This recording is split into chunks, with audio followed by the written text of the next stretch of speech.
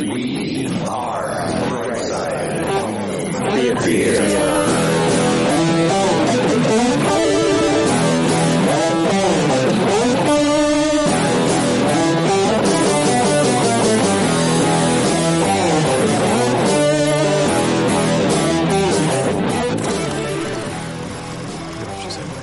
Is my head big enough? Should I make my head bigger? What do you mean, like this? Like move it in like that? Yeah, like so I can do some right. I can do this too. Oh, it's hot! It's really hot here. No, but it's so funny you say that. It's wicked funny that you say that because I'm going to do the stream like this. Yeah, but it's not a stream, and somebody will see it eventually. Yeah, I don't even know if I'll put the video out. This is my Takeover Tuesday, audio only Takeover Tuesday. And I typically do that. Well, I do one of these a week. So, and this is what you and I were supposed to do a few weeks ago. Well, what was it? That was a month and a half ago or so. Time flies when you're having fun, man. Doesn't it? Oh my God. Yeah. Zapiti's been out of business for how long now? Been a while. Yeah, things aren't getting any better for him. No, well, they're done. It's like, once you're dead, you're dead. That's it. Can you hear this heater running? No. Okay, good. No, because out on this side. Yep. Did you enable the noise cancellation in the background? I did. Okay. So yeah, that does a really good job on this, doesn't it? It's surprisingly good. Isn't it, for a stream? And but yeah, let me get my logo, my snow logo. There you go. And you could see that. But this is on audio only. Yeah. It's Christmas. Man, I feel like in the spirit now, the holiday, spirit is taking me over. Yeah. Man, I'm trying. I got my sweatshirt, my Snoopy's Christmas sweatshirt on. Man, I should have worn something like that. Oh, hang on. Your phone's ringing. I don't know who this is. No, I wouldn't do that to him. No, that was great. It was great. I mean, I wish we had the permission, I'd do that because it was like phone in. Yeah. Call 1-800-Jiles Mccoy. Yeah. Phone in HT show. I didn't recognize the name and I was doing some shipping stuff and I thought it might be a shipper just saying, hey, your package XYZ or whatever. And then when I heard his voice, I'm like, oh yeah. I remember this guy. Yeah. He's a nice guy. Yeah. Oh yeah. Nice house is rattling.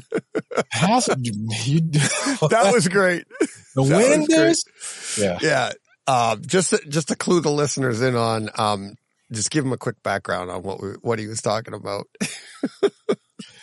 You want me to give some background here? I guess you would. No, just on like the sub he was talking about. You don't have to go into him in detail. There's a gentleman. He messaged me and he wanted to talk about subwoofers, right?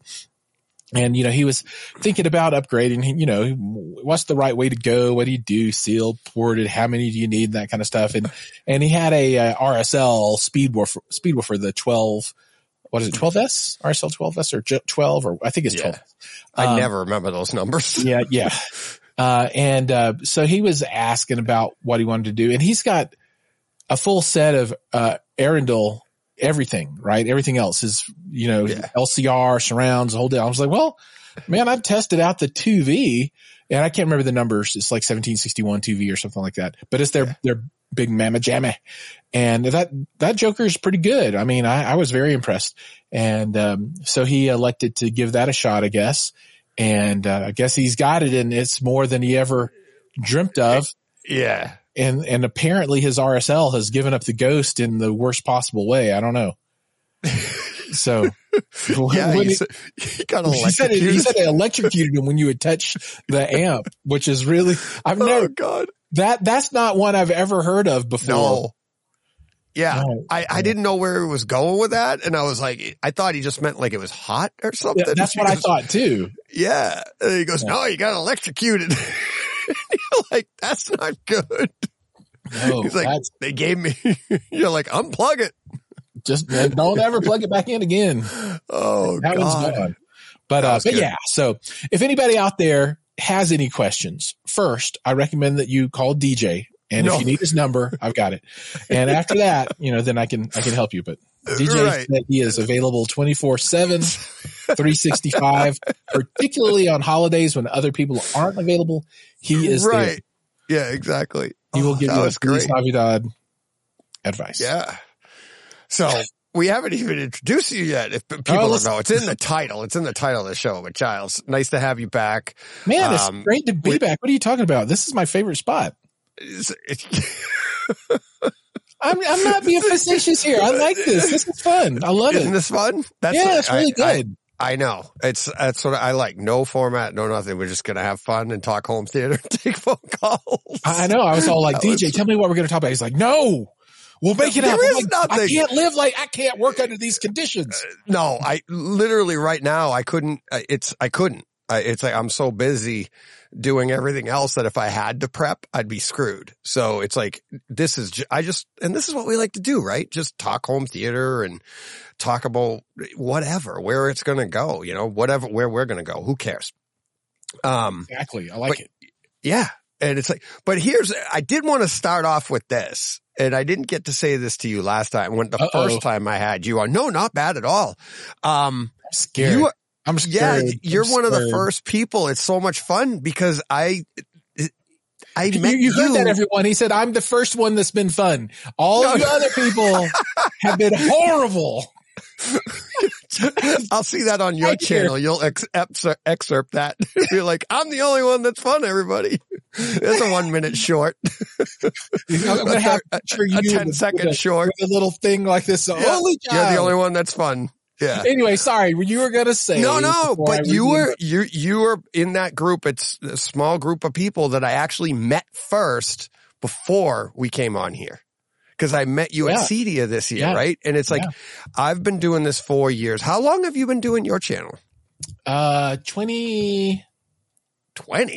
No. 2018, I think is when it started. Okay. Yeah. So I started in 18 doing my other show with my buddy. I started the home theater one in 19.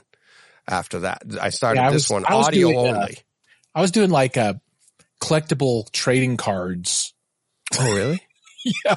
Were you really? I was. Wow. We were doing comics. Yeah. I think if you go to my channel and look at and go all the way to the first video, I think it's like me opening up magic cards. And I think it's still up there. Yeah. Me and John started in 2018.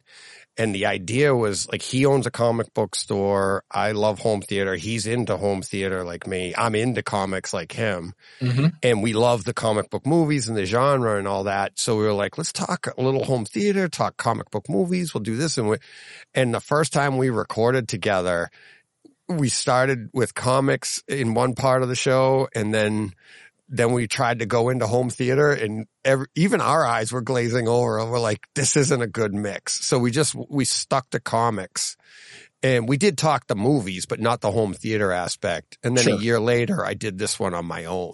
I started this by myself and here we are today. And it's, that's cool. Yeah. It's but how these things kind of work out and morph and change and.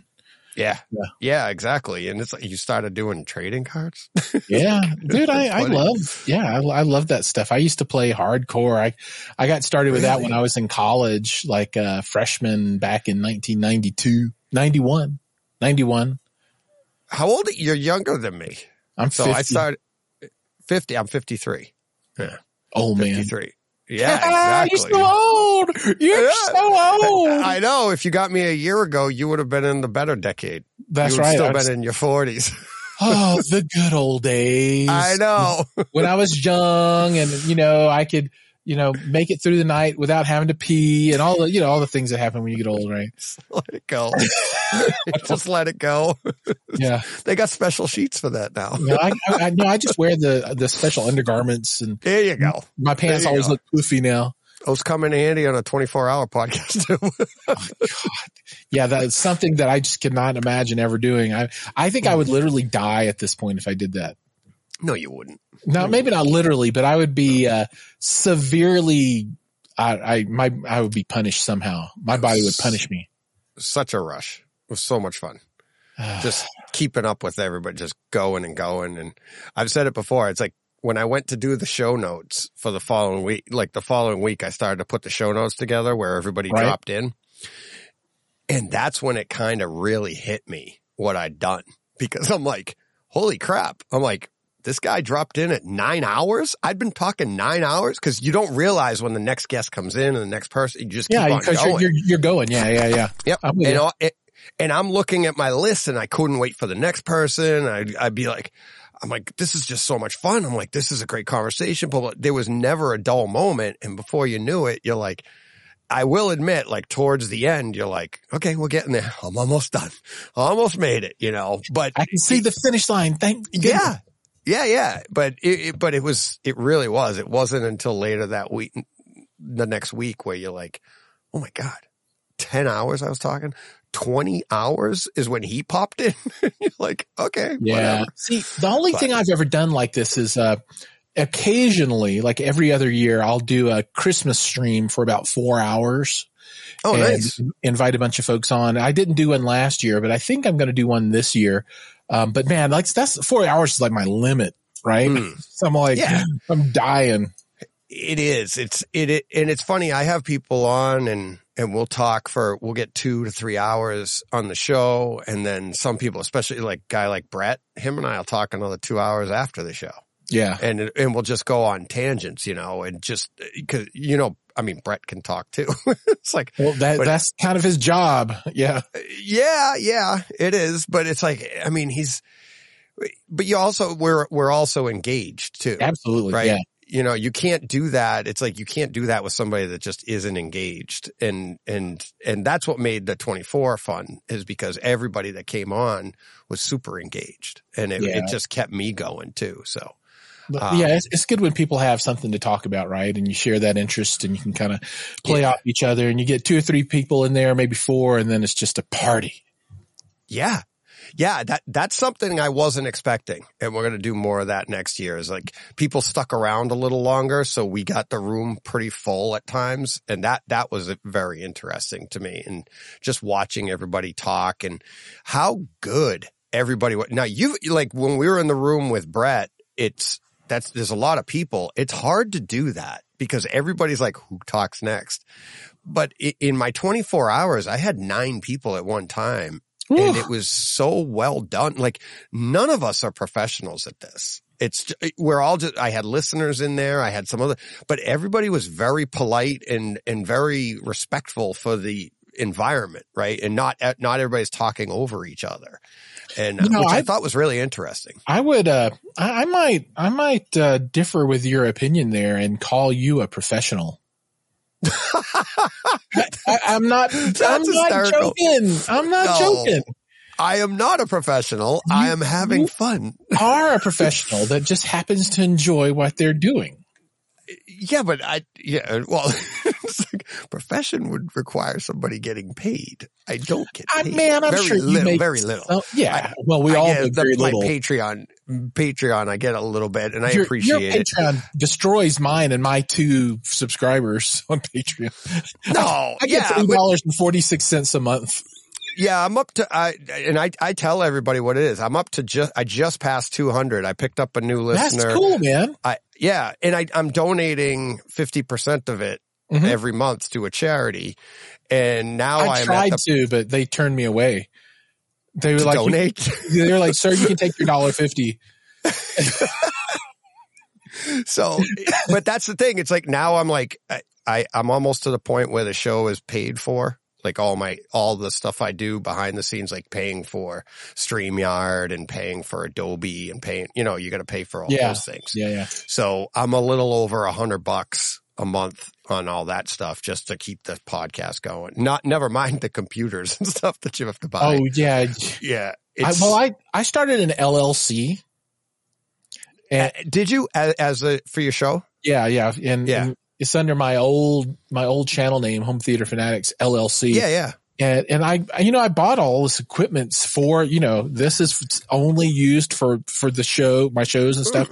And, it's what the hell else are you going to use it for? Yeah. But phone calls. I can at least depreciate the equipment. Yeah. So I did do that. I see what I was thinking of doing, and it's fun to get this out there too. What I want to do is, because we are doing the charity part, I would love to do a charitable thing. Yeah, you could be that 84769Q charitable. Exactly. Or whatever the number is. But I'd have to bring in enough money to pay for the people that are going to be able to, like the accountant, to run that part of it, because I don't know how to do that. I don't want to get in trouble with anything like that, because that's how people get in trouble. And I would love to have somebody run that part of it for me. And it's like, we all know, and we had no intention of talking about it. I don't know why this came up, but hey, we're on finance now. Let's go.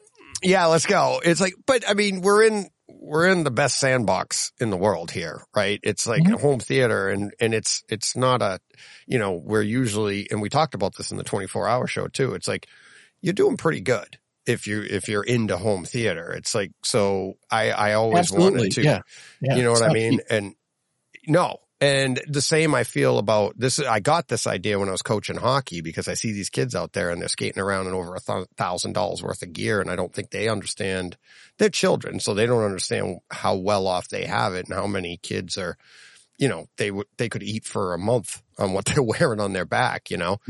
And to try and give back to stuff like that. And that's where I took this into that idea. It's like, we all have, extra, we're using our disposable income here, and to give a little bit and help people. And that's why I'm trying to do that. So we'll see what happens, and hopefully it grows as we grow, and it'll be fun. But, I like it. But yeah. So, but yes. Oh man. Didn't mean to go on that tangent at all. No, it's all good. I mean, we can always bring it back around to home theater or something, right? It is all about home theater. Have you seen Oppenheimer yet?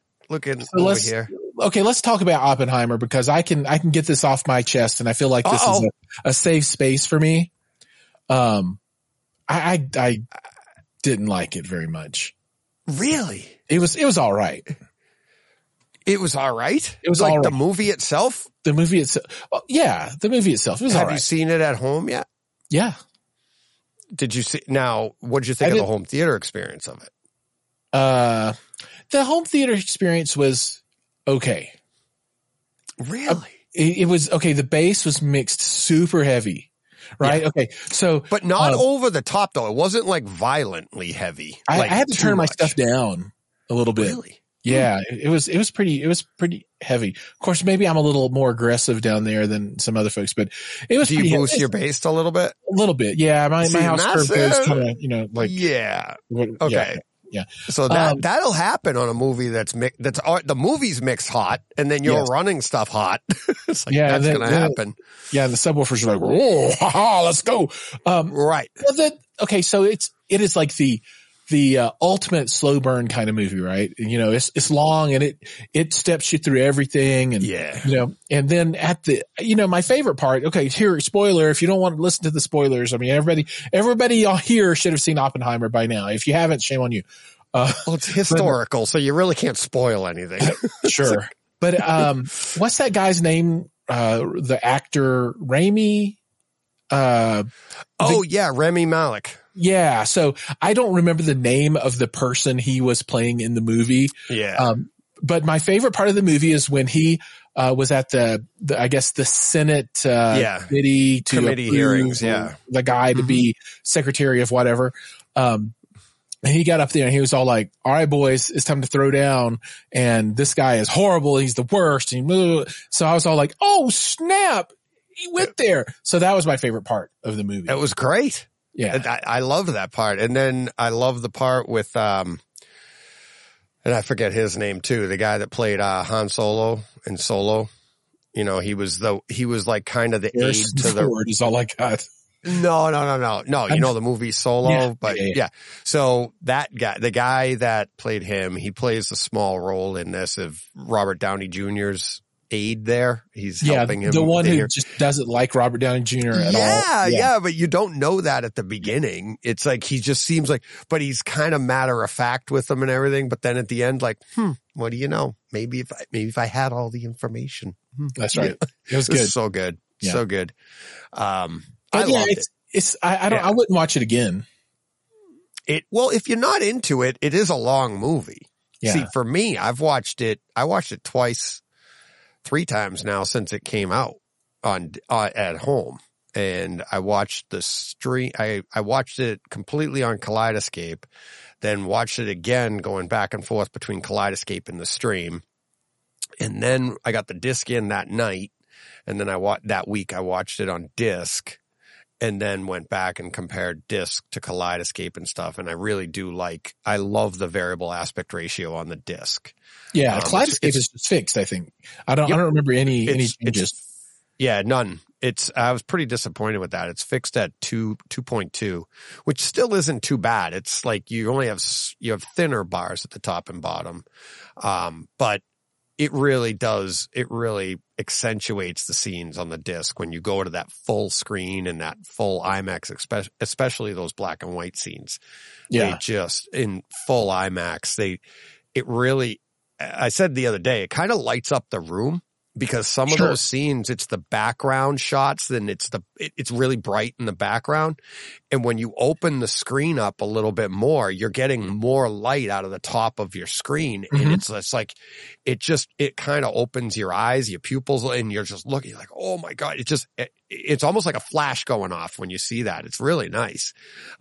It's one of the few movies that I'm like, it's pretty much the way I choose to watch it. Like even Maverick. I liked Maverick. I liked the variable aspect ratio because same idea, like you're in the cockpit and you see their full face and everything. I thought that was good. But I don't mind watching Maverick with I'll crop it and I'll just watch the whole thing in scope and be like, it looks great. It's because it is a fun movie too. It is a fun movie. Where Oppenheimer, there's so much he did with that. And I think it's an artistic choice. I think, and I'm really getting into all the stuff that Nolan did. So that's the way I choose to watch it. I even started thinking, I thought of you too. I might be getting another media player because of Oppenheimer. Yeah. What are you looking at?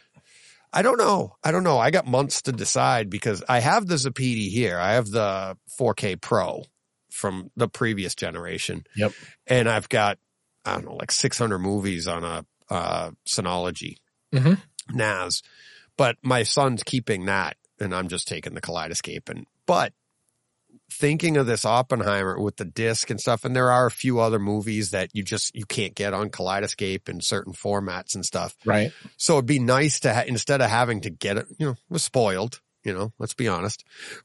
It'd be nice instead of having to get up and put in the discs to have a solid media player for probably be like 30 to 50 movies. And that's it. Right? Because I got the Kaleidoscape going, but if I want to watch a movie that's not there and I own on a disc, you just throw it on the media player. Do you have a Shield? Go. No, I've never gone the Shield route. I was going to say that might be the way to go. If you've got some storage, because the Shield, it doesn't really have any way to have internal storage. So you have to either plug in an external or point toward a NAS or something like that. But I've been a fan of the Shield since way back when. Yeah, but what do you run for software and stuff? I've always just run Plex. Plex? See, I've never run Plex. And it's like, I didn't run Plex years ago because back up. I don't have to back up. That is further back. Plex was always too daunting to me. But then when I had heard of the Zapiti and how it's kind of like you just import it here and the Zapiti decodes anything. Yeah. It seemed to make it a little bit more user friendly. Then I got into it and I'm like, holy crap. It's not exactly user friendly. It's none of them really are. None of them are, but some are more than others, right? So now instead of like with a Plex, I've got to get a system running. I got to do this and you have that. And I didn't have time for that. I've been building my own computer since the 90s. I have the wherewithal to do it. I just don't want to anymore. Sure. Right? I don't have the time. Yeah. I'd rather sit and watch movies. But the Zapiti I thought was fun. And I'm like, all right, I'll try that. Gained a ton of knowledge over the first 4 months of that. I went through hard drives like crazy. I ruined hard drives. Oh my God. I uploaded movies. Like I kept buying 16 terabyte hard drives and then I'd fill them up with like 50 to 60 movies and then the hard drive would fail. Oh God. Jiles, what I was doing is and my buddy who's a friend of mine now, he's the one that helped me, Joe, he's became my tech guy. Listening to the podcast, he's like, you're screwing it up. And he called it sneaker tech. And he was like, I was taking the hard drive from my office, going to the Zapiti, putting it into the Zapiti. And he goes, that can go through your network, right? I'm like, what? He goes, you could just go from your computer there and leave the hard drive in there. So I learned all that. But there, like so many things that I just wasn't contemplating. I was just like, just do this. I just want my movie. I want to watch Star Wars. I downloaded Star Wars to the hard drive, walked the hard drive to the Zapiti, put it in, and literally sat down and watched Star Wars through the Zapiti. That was the first thing I did. Now I'm like, let's do another movie. But going back and forth, the first it failed. I ruined it because I probably pulled it out of one of the drives too fast, or I did something to it and it just had to get another one. Right. Do those 50 The hard movies. part is when you lose a disc, all the data's gone, and no, you get an NAS and put some RAID in there, let it give you some data protection. If a disc goes out, you just swap it out. It's good. 100% the way to go. That's what I did now. But for me, I'm not that bright. I learn by experience. I'm not good at reading and retaining and learning. I'm better at hands-on and then failing and going, don't do that. So I learned a lot of things not to do. And then that's how I learned what to do. And now I'm like, I love my NAS. I run all my stuff is backed up to that. I learned a lot from it. So I enjoy it. Yeah. But I am thinking of adding that to the new theater just for that reason, so that I can just have those few movies that aren't available on Kaleidoscape at my fingertips. Yeah, there's no reason not to. I mean, and when you use a Shield with Plex, it's really easy. It's just an app. It's just like installing, HBO Max or Netflix or whatever. Right? You just install it and then you go in and it'll says, where's your storage at? And you say, it's this drive, and it says, okay. And then it goes and catalogs all your stuff and you're done. And you watch your movies and enjoy it, hopefully. Now, go ahead. No, I was going to say, now you've had this Zapiti, right? Yeah. I actually still have one. I know it's for sale. Yeah, it is. It's been for sale for a long time now. If anybody wants one, please let me know. I've heard good things about the app. I've heard it speeds up even the 4K Pro that I have. I've got a few listeners that have told me that the new app on the Zapitis is working pretty well. That's good. I've not heard it sped it up. Yeah. Interesting. Right on.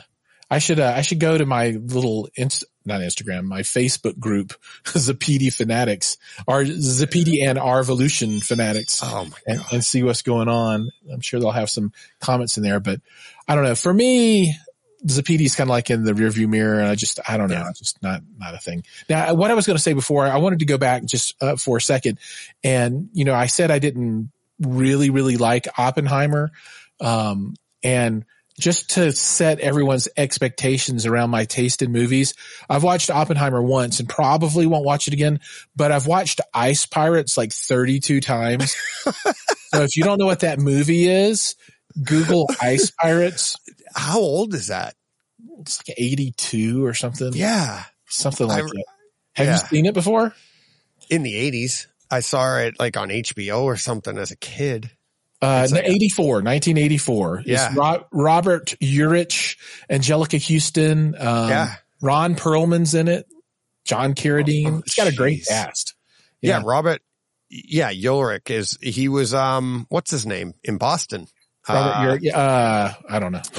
The show. Remember he was the cop. I'm trying to find it now, but, not Hunter. They just redid it. Chicago? No, he played a character called Chicago in something. Yeah, Spencer for Hire. Spencer for Hire. That's it. Yeah, and I think that took place in Boston. I'm pretty sure it did because they just redid that. I think Wahlberg just redid that for Netflix or something or Amazon Prime. They did a Spencer movie, something like that, and it was I loved that show, Spencer for Hire. I love that. My dad and I used to watch that one together. So that's, if people want to know what my tastes are there, that's where my heart lives. I mean, I could go back and watch Ice Pirates forever. I could go back and watch, Does it still hold up for you? Oh, it so holds up. Oh, yeah. And then have you ever seen Caveman? Yes. I saw, yeah, that, yeah. So hilarious. 80s, that one. Yeah. Oh, so good. But see, I've never thought to go back and revisit these in my home theater.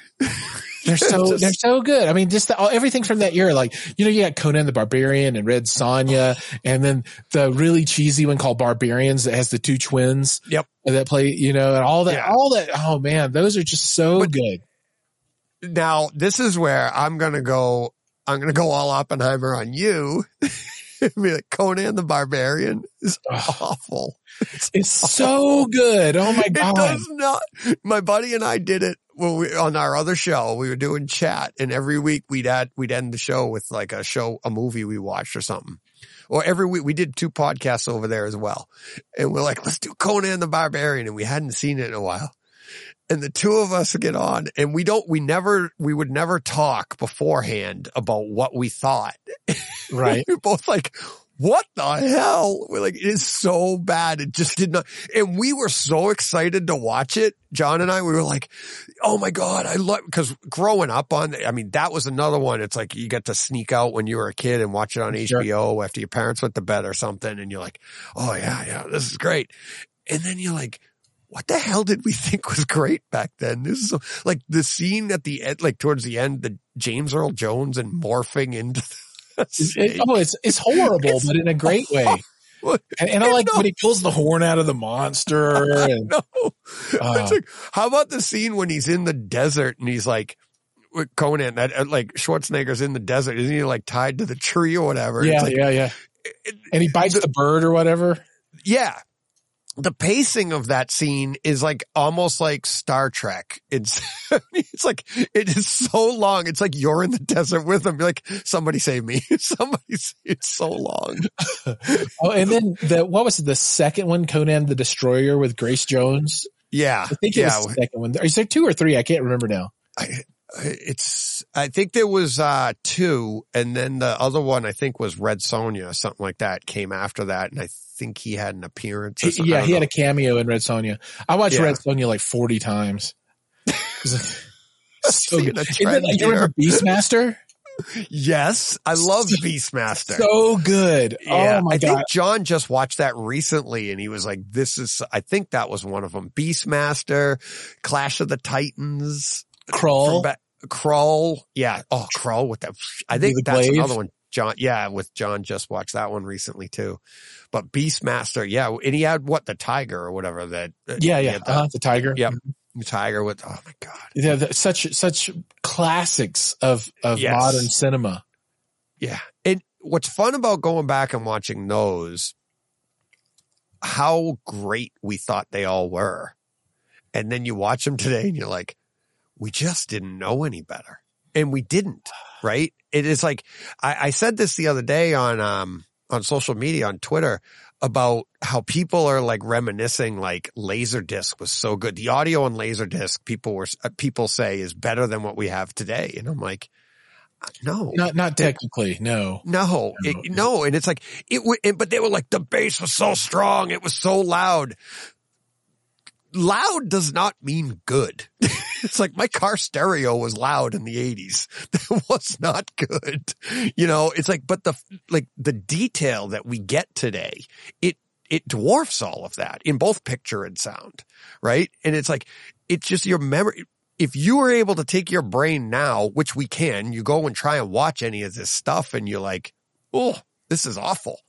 Yeah. It's like we've all progressed and evolved enough that it's like you see the difference, but back then you didn't know any better. Yeah, I would, okay, this is kind of hard to say, because I think it would be great in one way and then obviously it's horrible in another way, but I would love to see all of these classic movies not remade because, they remake everything, right? Yeah. But I wish we could somehow take today's technology and infuse it into the original to make it technically as good as things are now, right? Yeah. So, the special effects would be better, and then just the equipment would be better. And but it's the movie as opposed to like, let's make a remake of the movie. That would be, maybe there's an AI engine that can do that. I think I've been thinking about that lately, especially when we were talking about Laserdisc and you're going from, 480 to basically whatever it is, 2000 and something, because you're going by your lines. Yeah, 2160p. 2160, and you're quadrupling the thing. There is no algorithm to solve that because the pixels are so big, and it's like the way it's, but in going to the Oppenheimer thing, I'm wondering if one of the reasons that Nolan in the back of his head likes to shoot on film, these people that still like to shoot film is it's unlimited. There's no, if you shoot something in 4K, it's forever in 4K. Yeah. Film is just down like to the grain or something, and it's some crazy thing. Yeah. Right. So like depending on the grain of and if you remember back and remember buying film and you buy the finer grain film, the cheaper grain, had more grain to it, but you didn't care because you were just taking pictures of your kid's birthday party, whatever it was. Right. But now it's like, if you're shooting in 4K, which sounds great, but in the future, if all of a sudden we did have 16K or something ridiculous, that's forever in 4K. Yeah. What are you going to do from there? Yeah. Whereas if it's on film, you can always, you just pull from that. And then, there's a big difference there. But there's gotta be a way that AI could even take a 4K image and then say, let's make it 16K. And they're just going to remap all of the pixels. And I'm sure there'll be a way to do it. Well, it's funny that we're talking about this because I don't know why, and it's weird how this stuff happens, but I've been contacted by 3 or 4 different companies that produce, upscaling, software. So they just take DVD and upscale it to 4K. And, I'm sure that the quality varies and that kind of thing, but they're all like, oh, will you please make a review video for our software to show people how they can upscale their DVDs to 4K and blah, blah, blah, blah, blah. And all of a sudden it's just like, I don't know, maybe it is, advancements in AI that have improved this stuff enough where it's actually good.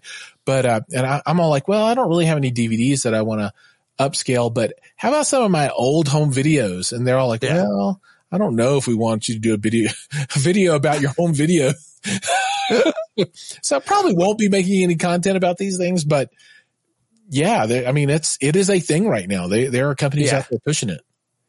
And we were talking on Twitter and stuff, and Travis, that's what he does. Travis, one of my listeners' friends, he was at CEDIA too. You probably met him there, but he does this stuff. And one of the things we were saying is like, but how big can you get? Like the idea of going to 4K, 8K, like the only way 8K becomes more important is if you're going like 200 plus inch screen. Yeah. It's gotta be humongous screen. Exactly. So, 4K is imperceivable at like 150, 160 inches anyways. You'd have, for you even to see the pixel. Now you're going to divide that into a quarter, you're going to divide it in half, which is 4 pixels out of that one. You can't see that one. How are you going to see those 4? Right? So you have to get bigger. But who's getting that big? Not really anybody. So very few. We're fine at the 4K. But now when you go back to the 480, what we were talking about is it might be okay on a 50 or a 60 inch monitor. But if you're trying to blow that up, like you're trying to take an old DVD and upscale that to a 100 plus inch screen, I don't know if the algorithms are there yet to be able to make that look. Cause here's the other thing. Back when we were upscaling stuff with like a Faruja or something in the 90s, 80s and 90s, we were blown away because that looked phenomenal. But you also remember you had to sit a certain distance. It'd be like, oh, you're sitting too close. You sit back here. And it's like remember your parents, don't sit too close to the television. You'll get a headache. You'll get sick. And you would because the pixels were so big. Yeah. They were just worried about the quality of your experience, not anything else. Yeah. That's what my father, I'm sitting in front of the TV. He'd slide me back. He goes, no, son, you want that 45-degree IMAX angle. Let's pull you back here. Let's get you back. Your field of vision. You're not in the space spot. You're at post is going to be messed up. Yeah. Yeah, like what? But you know what I mean? Like the pixels were so big or the resolution was so poor that you would get a headache. Nowadays, what's the first thing you do at CEDIA when you walk up to you stick your nose to the screen? Yeah, you're all like, I can't see anything, right? So we're past that. But if you're going to take a 4080 resolution, I don't think you can blow it up to 100 plus inches without going, that doesn't look right. Yeah. Yeah. Yeah. You know, that's maybe I will do a video and see what it can do, you know, and see if the software really is good enough. I mean, I don't have a 180-inch screen here, you know, but you know, in your other house, I don't have it here. I got it someplace else. Yeah. Well, I don't have one anywhere. Yeah. But like I was saying though, if you took a 480, sent it to a CRT with a Ferrugia in line, you thought that was phenomenal back then. It was because phenomenal. You were used to. Yeah. It was compared to like a 32-inch Trinitron. Yeah. Right. And you're looking at a 100-inch screen and you're watching like, oh my God, that's great. But it was crap compared to what we see today. Absolutely. You know what I mean? So that's why what you're competing with is that new evolved knowledge that we have of the experience that you're like, why would I take a 480 and upscale it? Because you're really not going to be happy unless it's only on DVD form, like your home movies or something. But if it's already out in 4K or even Blu-ray, why would you even bother? It's just get the 4K version. Yeah, no, I totally get it. But obviously these companies think they have a market somewhere and somebody's paying them. I don't know. Yeah. Yeah. Home movies, people want to upscale their stuff and it's, you know, probably not going to be meant. I'm not going to put my home movies in my theater on a 100 plus inch screen. It's like, hey, would you put mine on your 100 and something? Yes. Screen? I would. I'm going to upscale mine from like high school and God, it was horrible. I'm like, look at me. I had hair though. Oh, I had a lot of hair, parted it down the middle and come down. Like it was so bad. Was it feathered? Did you have it feathered? No, it was kind of like, it wasn't greasy or anything. It's just kind of limp. I never got that nice.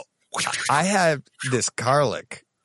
When I was a kid, like you see how my hair does that up the middle there. It's like, I kind of lean into it now. Cause it's like when I was a kid, everybody's like, oh, you're losing your hair on the sides. I'm like, no, my hair's been like this since I was in my 20s. But it's like, I just cut it short now. But when I was a kid, I had it parted down the middle, but then I had it. When you had longer hair and bangs when I was younger, that garlic was brutal. Like I looked like flock of seagulls. That's awesome though. Yeah, I have a picture, or there's pictures of me of when my son was born in 97 and I had longer hair and it looks, there's a picture of me holding my son and it's like everybody looks at it and goes, hey, flock of seagulls, what's going on? That's awesome. But that was 97. So like flock of seagulls was long gone by then. Mm-hmm. But yeah, that garlic is brutal. But now because it's shorter, I just lean into it and everybody's like, oh, that's stylish. Yeah. I don't do anything to my hair. Here's often a topic of conversation here at home because, my 14-year-old, he's grown his out, not like long ponytail long, but he's got some length on it, you know, it can come down, he can do all the stuff with it, right? And he's all like, hey dad. Yeah. How you doing today? Oh, I'm good. How are you, son? He's like, oh, I just washed my hair and you know, thanks. Yeah. But all you got to say to him is today, your future. Yeah, it's coming. Like, wait, enjoy it. Enjoy it, buddy. He's like, no, dad, we've got medicine now. Yeah, I got news for you, kid. It's like, but yeah, I remember those days. But now it's really easy to take care of my hair. I mean, just my wife gets the Flowbee out and just, and I'm done. Yeah, I do the same thing. I don't have a Flowbee, but I do have the,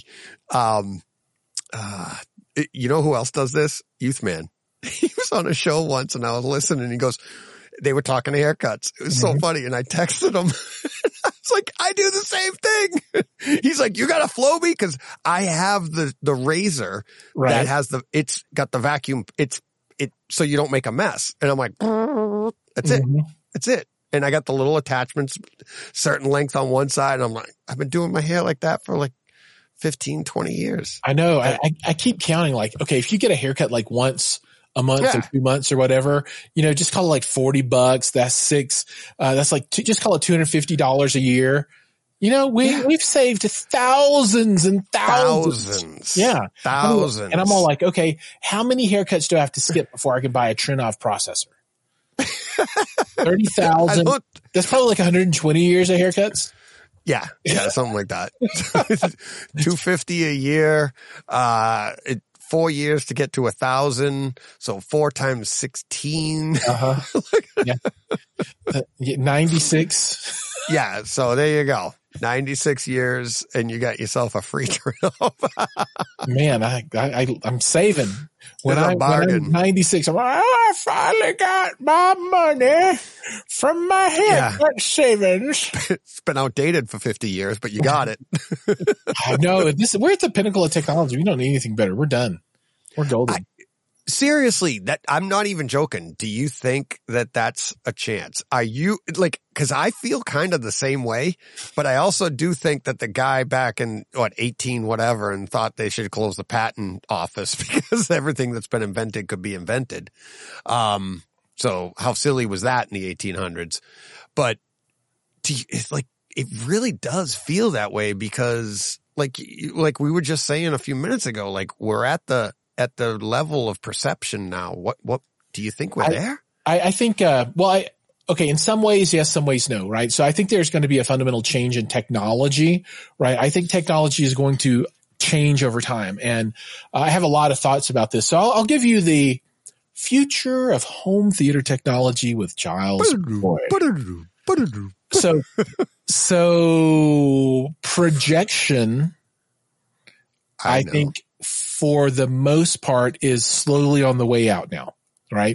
So for any normal size room, meaning not a dedicated home theater, there are direct view televisions now that are awesome, that are humongous, that are cheap. We saw the 100-inch Hisense U8 for $2,999, $3,000 for a really good 100-inch TV. 100-inch, you know what I mean? That is crazy good.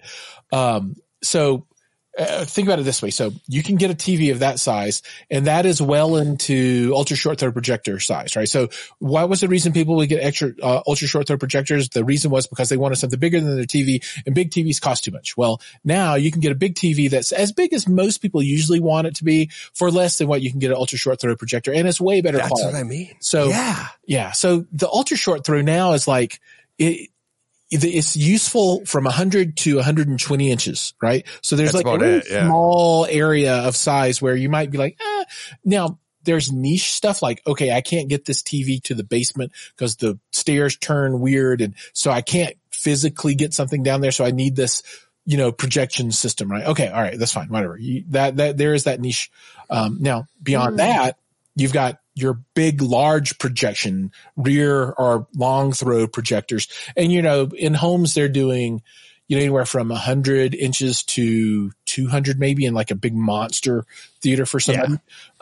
Well, the wall televisions, the panel style TVs, they're coming down in price like crazy. So, at Cedia, Just Video Walls had an amazing set that was like $40,000. Now, $40,000 is still well outside of, anything that would be considered affordable, but how much is a Rock and JVC projector right now for home theater? Like, you're looking around 15. I would say 12 to 15 is the middle of the road to get. That's where you're, in my opinion, cause I'm in the market right now and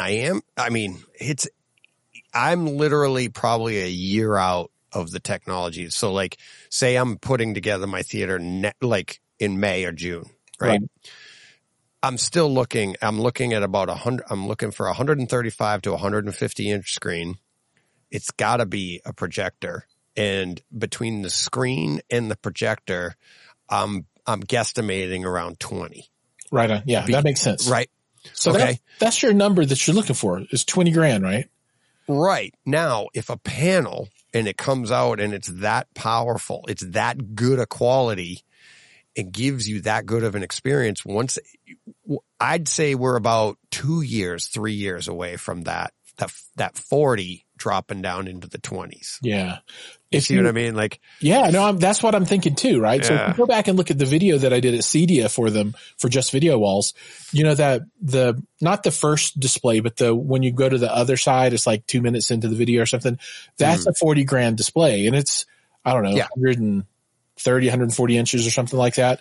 And you're right. Once that drops in half again, so it's 40 now. So if it gets down to 20, then then you have to make a decision. You're in the market. You're in that market. Which way do I go now? It's not like, okay, 15 versus 40 or 20 versus 40. You're like, which one? And the direct view stuff is going to start winning, in time. Right. And then the projection will be more for, folks that are looking for that old timey feel of the theater when I was young kind of thing. And I think, and that's what I said. Yeah. Yeah. And I think you'll see this happening, commercial cinemas too. They'll move to panel, style stuff. So that's one thing. So that the future of home theater with Jiles video portion. So I think that's where all the video is going.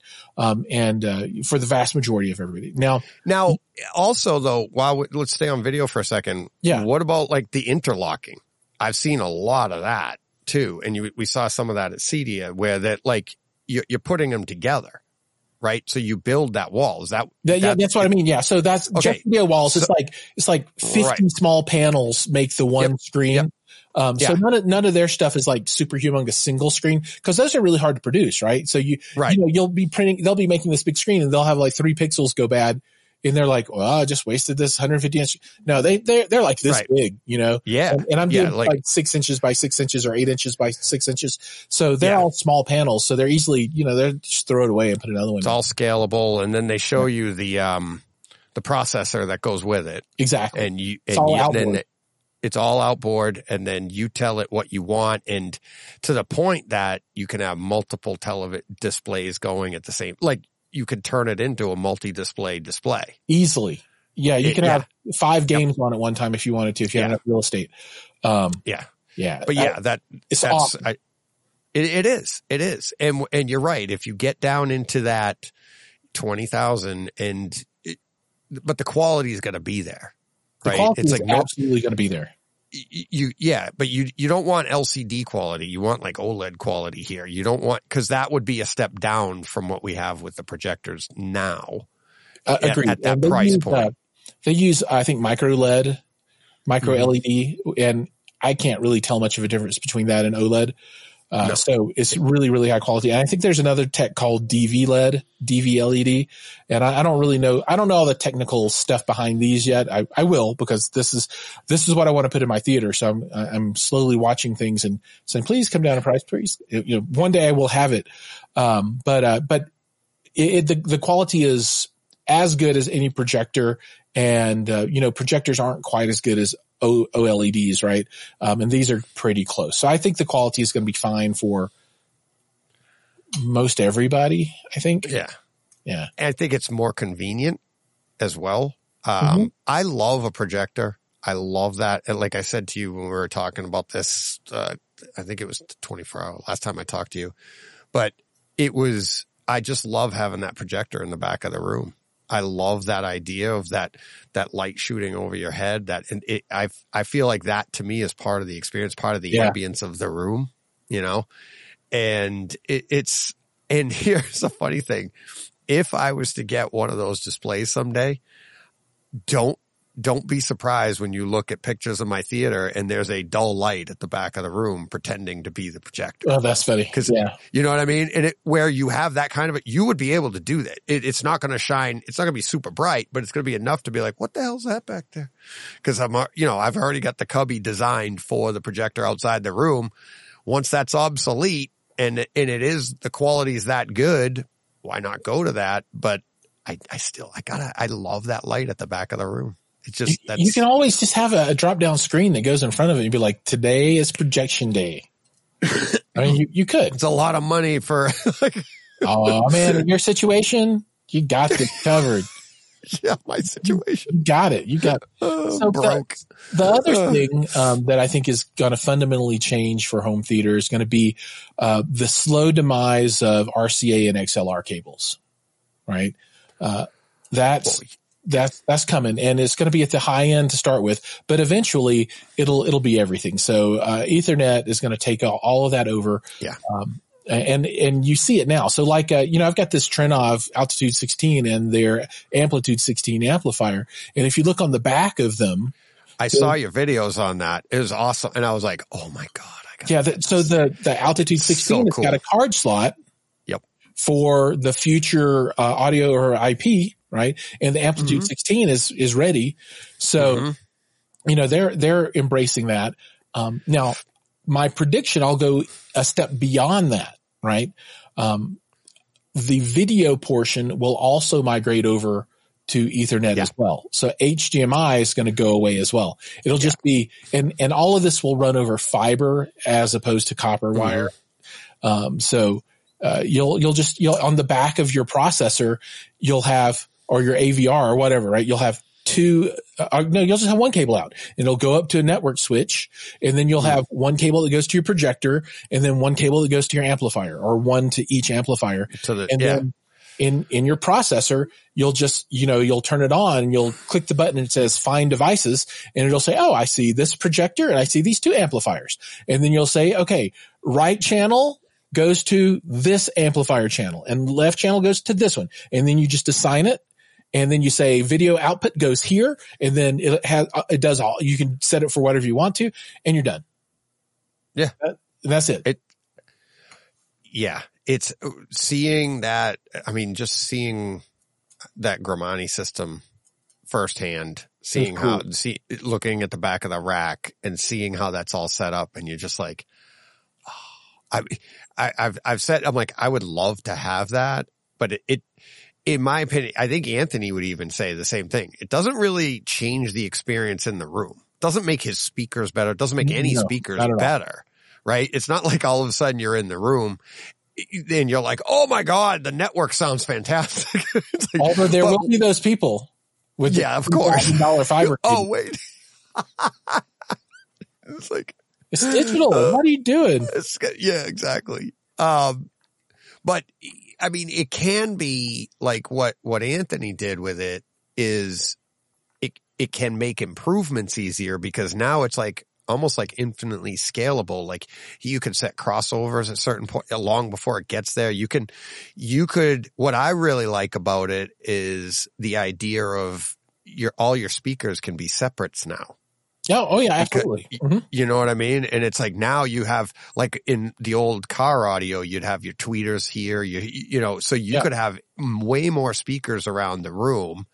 And then, you've got your mid ranges in certain places, but then your bass, you could have so many more speakers, and it could potentially be cheaper because tweeters are fairly cheap. And you can pull, you know what I mean? So you could start popping tweeters around the room to get like this. You could have that voice coil be like, blah, blah, blah, the sound walk around the room, because you have speakers all the way around the room. And you're like, and it would be cheaper than right now to try to do full scale speakers everywhere. It's crazy. It's so much more money for the cabinetry and for everything you have to do. It's also a pain in the butt too. Yeah. But there's so many more options you could do that I think is really exciting, especially for guys like us. We're getting older. We're going to have nothing. We're going to have some spare time on our hands. We're going to be like, we got nothing to do. Yeah. Let's try, you're going into your retirement. What do you want to do? Wire up a speaker system. Heck yeah. I'm going to use my processor, and I'm going to build a 3-way and set the crossovers in my processor. And I don't believe in external coils or any of that stuff anymore. But you can do all that stuff. And you can do it today. It's just, you have a lot of cables. There's a lot of cables. And when you just have all of the different channels of audio, like if you've got a 32 channel, Trenov, that's 32 XLR cables right now. That's a lot of cables. Yeah. That's ridiculous. Yeah. But in the future world of AES 67 or whatever it is, it's just one wire. to the network switch. Yep.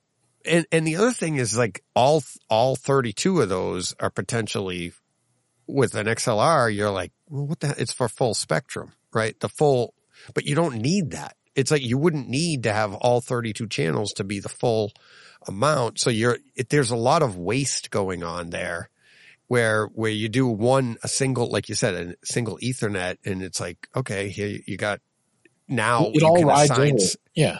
Yeah. And that's what I think is interesting. I don't know if you've seen a lot. I haven't seen it recently, but probably a few months ago, I saw a big, a push on YouTube from the audiophile people, that the audio producers, and they're all upset about about Atmos and object based.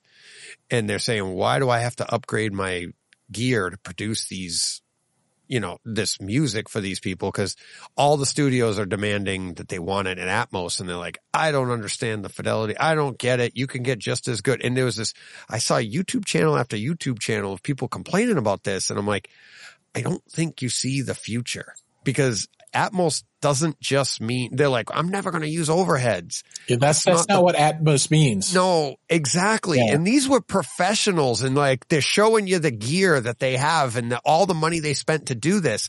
And they're like, why are the studios demanding we do this? And I'm like, because it's infinitely scalable in the future.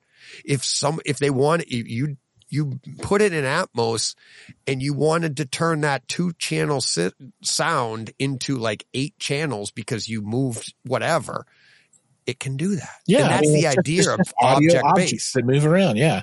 Yeah. It's much better than just left channel, right channel. It's object based. And here's your, yeah. I mean, for folks that don't know, just imagine like you're looking at a picture of a room, right? And you have like this ball that kind of hovers in the air, and that's like a channel of sound, so to speak, right? It's some kind of, maybe it's the left channel, the right channel. It's some kind of sound channel, and Atmos just allows you to put that anywhere. And well, it's the object. That's the thing. Yeah, it's not beholden to a channel. Exactly. And what it does is or whatever. Yep. Yeah. Right. And that's why it's like, so if that, like, and I'm sure you've messed with the Trinov mapping, right? Where they show you how the sound, the which speakers visualization are doing it. Yeah. Right. The visualization.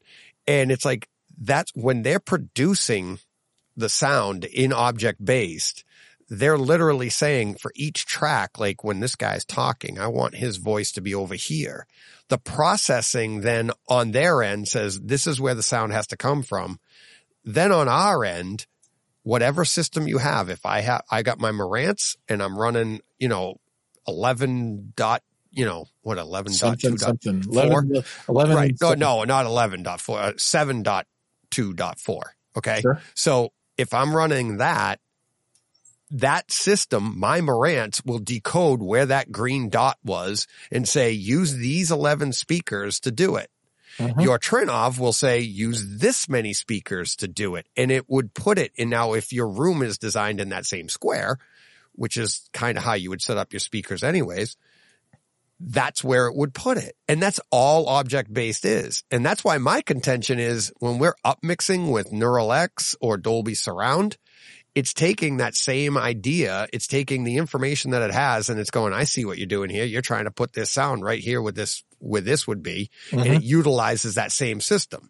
Right. So it's the processing has gotten so good that like I said, it's almost infinitely scalable. The only thing is processing power, but the idea of Dolby and DTS:X is that, like you said, the 32, I can have 32 channels. How do I want them situated around the room? And we'll put that dot wherever we want. Yeah. And that's how it works. And, that's going to be huge going forward, even for 2-channel. Absolutely. Dude, if you look, they have all of the spatial audio stuff now. And, for folks that don't really know what that is, it's a way that they take audio, and you can either do pre-processing, to take 2-channel and pre-process it for spatial audio, or you can have a set of headphones or a processor that takes regular 2-channel content and then processes it for spatial audio. But it's when you have just headphones left and right, it simulates somehow, the ability to move things around in space. And I'm waving my hands around my head here. It looks for really the audio only people. Yeah, for for the audio only, you missed out. Yeah. It was 3D and everything. Yeah. But How'd you do that? So that's the 2-channel world, for, spatial audio. And here's my plug of the evening, man. That Trinoff system, that stuff's good. I know. It's really good. Know. It's really good. Like, how would you describe it? Like, give me a rundown. Like, why? Why is it so good? What makes people want to spend that much money? All right. So you had to be the right person. And what I mean by that is this has to be your thing, right? So just like I'm not going to go buy a Ferrari because Ferraris are not my thing. But if it's your thing, you're not going to get what you're trying to achieve out of, I don't know, my Jeep Cherokee that I drive every day. It can't do Camaro. Yeah, it can't do it now.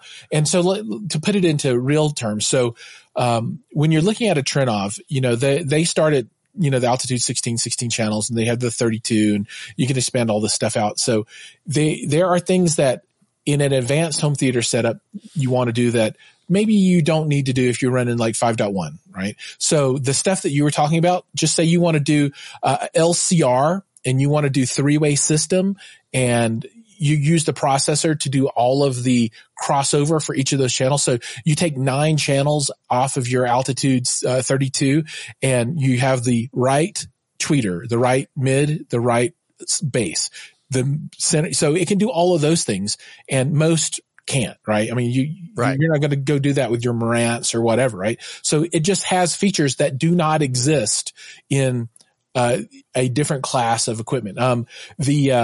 The room tuning, so the DSP is a level above, right? You're not, Odyssey's not going to be doing what this thing does, right? Are you sure? Maybe Odyssey it comes 32. free with my Marantz. Maybe Odyssey 32, or maybe they have the Secret 64 or 128 version or something that's really good. Right. But, I set this thing down with 3 subs, and, just the 3 subs when I would play them off of an untuned system, it's just horrible. Right. And, I just ran it through the little system that it has and did the stuff, and sounded magnificent.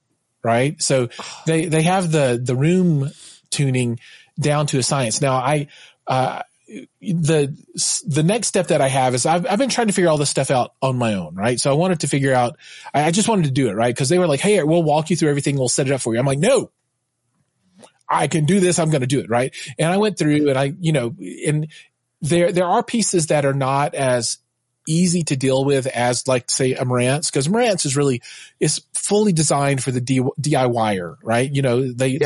Yeah. This is designed for a custom install market, right? So supposedly you'll buy this and you'll have, expert come and install it for you and blah, blah, blah.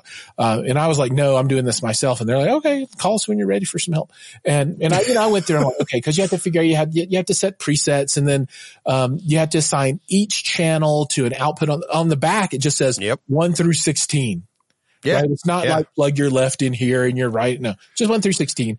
And, so I figured out how to do all that stuff. And then, I rebooted it and everything was gone. I'm like, holy, what did I do? And then, you had to create, a setting, and then you had to save your settings into the setting. You can have like a million different settings, and like you can do settings for a Dolby Atmos setup, and you could do a setting for DTS, and one for DTSX, and one for 2-channel, or whatever you want to do. Right. So you can do all this stuff.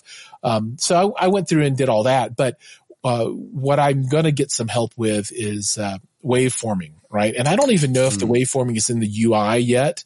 So the waveforming that they had at Cedia, that was all custom hacked code. So there was no UI or GUI for that. That was all done by the developers and the people that work at Trinnov, who can get in, and I think it's like what is the programming language files? XP, not XPL files, or some kind of, whatever that is. So, I don't know that I have access to that stuff yet. So I might need some help with that, but I want to try it out. I just need to come up with like 6 more subwoofers somehow. And to get to 24? No, I'm going to do 7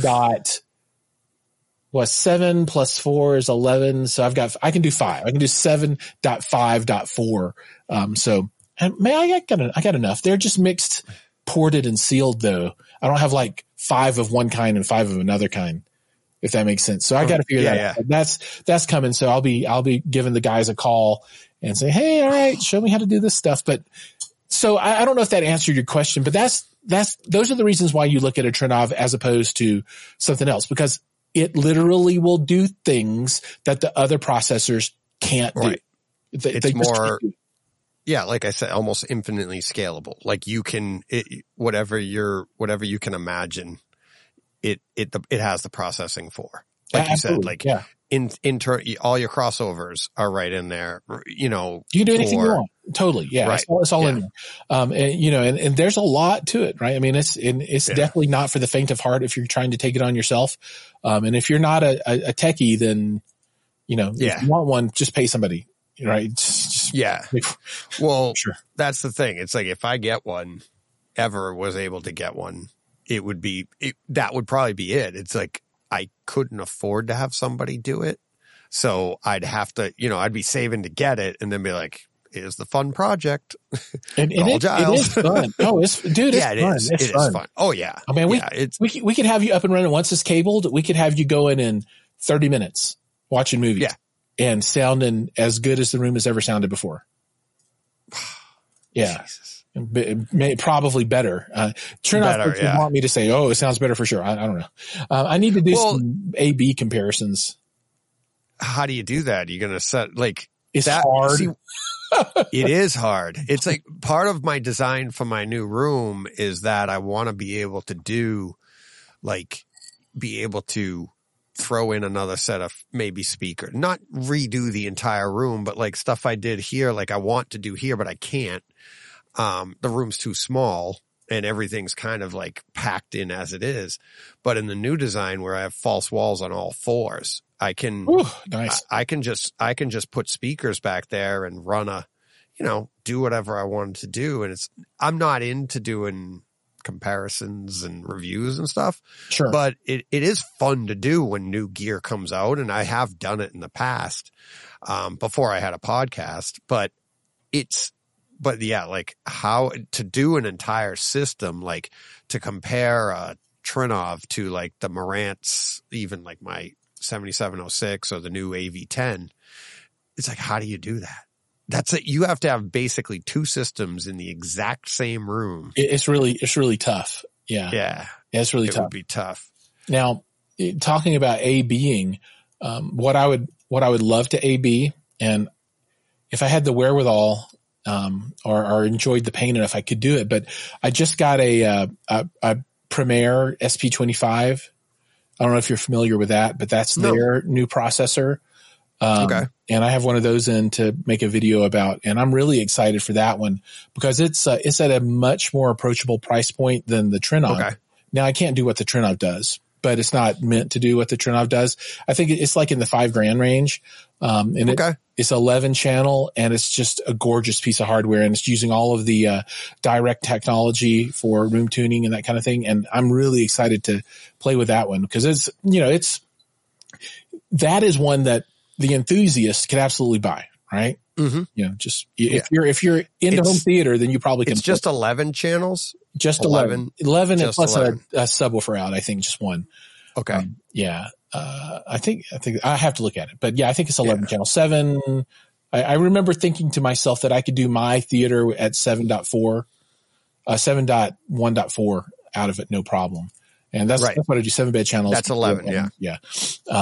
So I'm really excited to play with that one. It's sitting in the box upstairs. It got delivered 3 or 4 days ago. And, but I got some stuff in queue ahead of it, but I'll get there. Yeah. No, I'm interested in that one too. I want to go. The one I'm eyeing right now is probably the AV10. Oh, it's a nice piece of equipment. Yeah. And I haven't heard it myself, but from everything I've heard, it's like for my room, for my size theater, and like it's as close as you can get to the Trinovs and the Storms for that size room. Where the Trinovs and the Storms, from my understanding, really pay off is in a larger room. But then to your point, like it's the tweakability that you can get with a Trinnov that you get where the AV10 is more of the enthusiast's Trinnov where you plug and play, you run your Odyssey. I think they even have Dirac available on that now. They too. do, I believe, which is definitely a feather in the cap for that. See, for me, between those two, I think the reason you do that is to get everybody to shut up. Be like, this one's better than this one. This one's better than this one. Well, we got both. Here, yeah, exactly. Here it is on both. You can do that. It's like saying DTSX and Atmos, one's better than the other. They both can do the exact same thing. Mm-hmm. It's what is their house curves inside of each of those. And if you want to adjust the other one to sound like the other one, knock yourself out. It's like they're both capable of the same thing, you know, whereas an AV10 can't do what a Trinnov can do. Right. And it's like, it's not capable of the fine tuning tweaking that it can do. But if you're running your normal, like I want to run front wides, I'm really interested in that. It's like you want to run, I'd love to run 6 overheads, front wides. Mm-hmm. You need a processor that can get you up to that 15. And the AV10 is a great option for that. Yeah. And it's like, and that, there you go. It's like, I've got to my 15. It's at and it sounds weird to say, but at, what is it, $7,000? It's at a decent price point because up until then it was, you know, you're looking at a Trinnov or a Storm for that quality. Mm-hmm. And it's putting out some good quality, you know, and, you know, so I've got my eye on that. If I can get that, that'd be great. But you will have it. What are you talking about? You will have it. I got a lot going on there, buddy. I'm going to call Rance up and be like, hey, I know somebody who needs an AV10. Not for a few months. Make it happen. For a few months. Make it happen. There you go. Make it happen. Because you're not letting go of that Trinnov, are you? Well, I'm sure they will pry it from my hands at some point. Because I don't think they just give those things away. Although it'd be nice. What do you run normally on your own? Accurus Act 4. Really? What's that? I don't know that one. It's a 20 channel processor. Accurus. Yeah, I know the logo. Yeah. Okay. I can picture the logo in my head. And 20 channel processor? Yeah, it's okay. It's really 16 discrete channels, but it has 20 outputs. And they use it, like in the Keth listening room in New Jersey or whatever. So they use one there. And they use that to you can copy channels, but you can't process it with those 4. So for the sides, they have 2 channels processed and then they copy it to the next row. So you can use it like that. So it's really 16 true processed channels, with 4 additional channels that can be copies. Duplicated. Yeah. So I see what you're saying. Yeah, but it's truly 16, but that's what I usually use, and great processor. But I think the one area that they're working on to improve is they use their own proprietary, room correction technology. It's called Aspect, ASPEQT, with a big EQ in the capitalized, which is good. But it's still like version 1 or it's version 2 or something. So it's not quite as refined as some of the other stuff, but it sounds great. I like it. And nice. And it's got one feature that I really love. And I'm sure other processors will do this too, but I can take a HDMI cable, and plug into my laptop, and then I can select that input, and then I can go into the settings, and then I can select just one speaker, and then whatever I feed in over that HDMI cable will send to that one speaker. So it makes it really easy for me to do speaker tests and REW, subwoofers and all this. So it's like super really easy for me to do all of my home theater content creation and testing using that tool. It's really cool. Oh, wow. Yeah. I like that. That's awesome. Yeah. Yeah. It's so funny. I've been out of the receiver or processor game probably from I bought a Rotel, I want to say 04. When did HDMI come out? Do you remember? I don't know, but just way back then. Way back, right? So I bought my Rotel. Yeah. So I bought my Rotel in the early 2000s, And I was like, that's my end game. It's like, I always wanted to get, cause I read everything, like you said, like all, like RCAM, all, NAD. I'm like, all of those. I always dreamed of getting a processor and having separates and stuff. And Rotel was up there, and that to me was like the top. So I knew like all the different processors. And then I just talked about this last week. I'm like, I saved all my money and I bought this like $1,400 Rotel receiver that would enable me to then turn that into the processor. And then I could afford to get amplification, then eventually get the processor. Well, then of course HDMI comes out. Oh gosh. I'm like, oops. And now it's like, you're like, whoops. You're like, oh well. And then I was able to get, I got a receiver. I don't even remember what I got at the time. Back then I couldn't afford a Marantz or a Denon or anything like that. Might have been a Pioneer or a Sony or a whatever, or an Onkyo.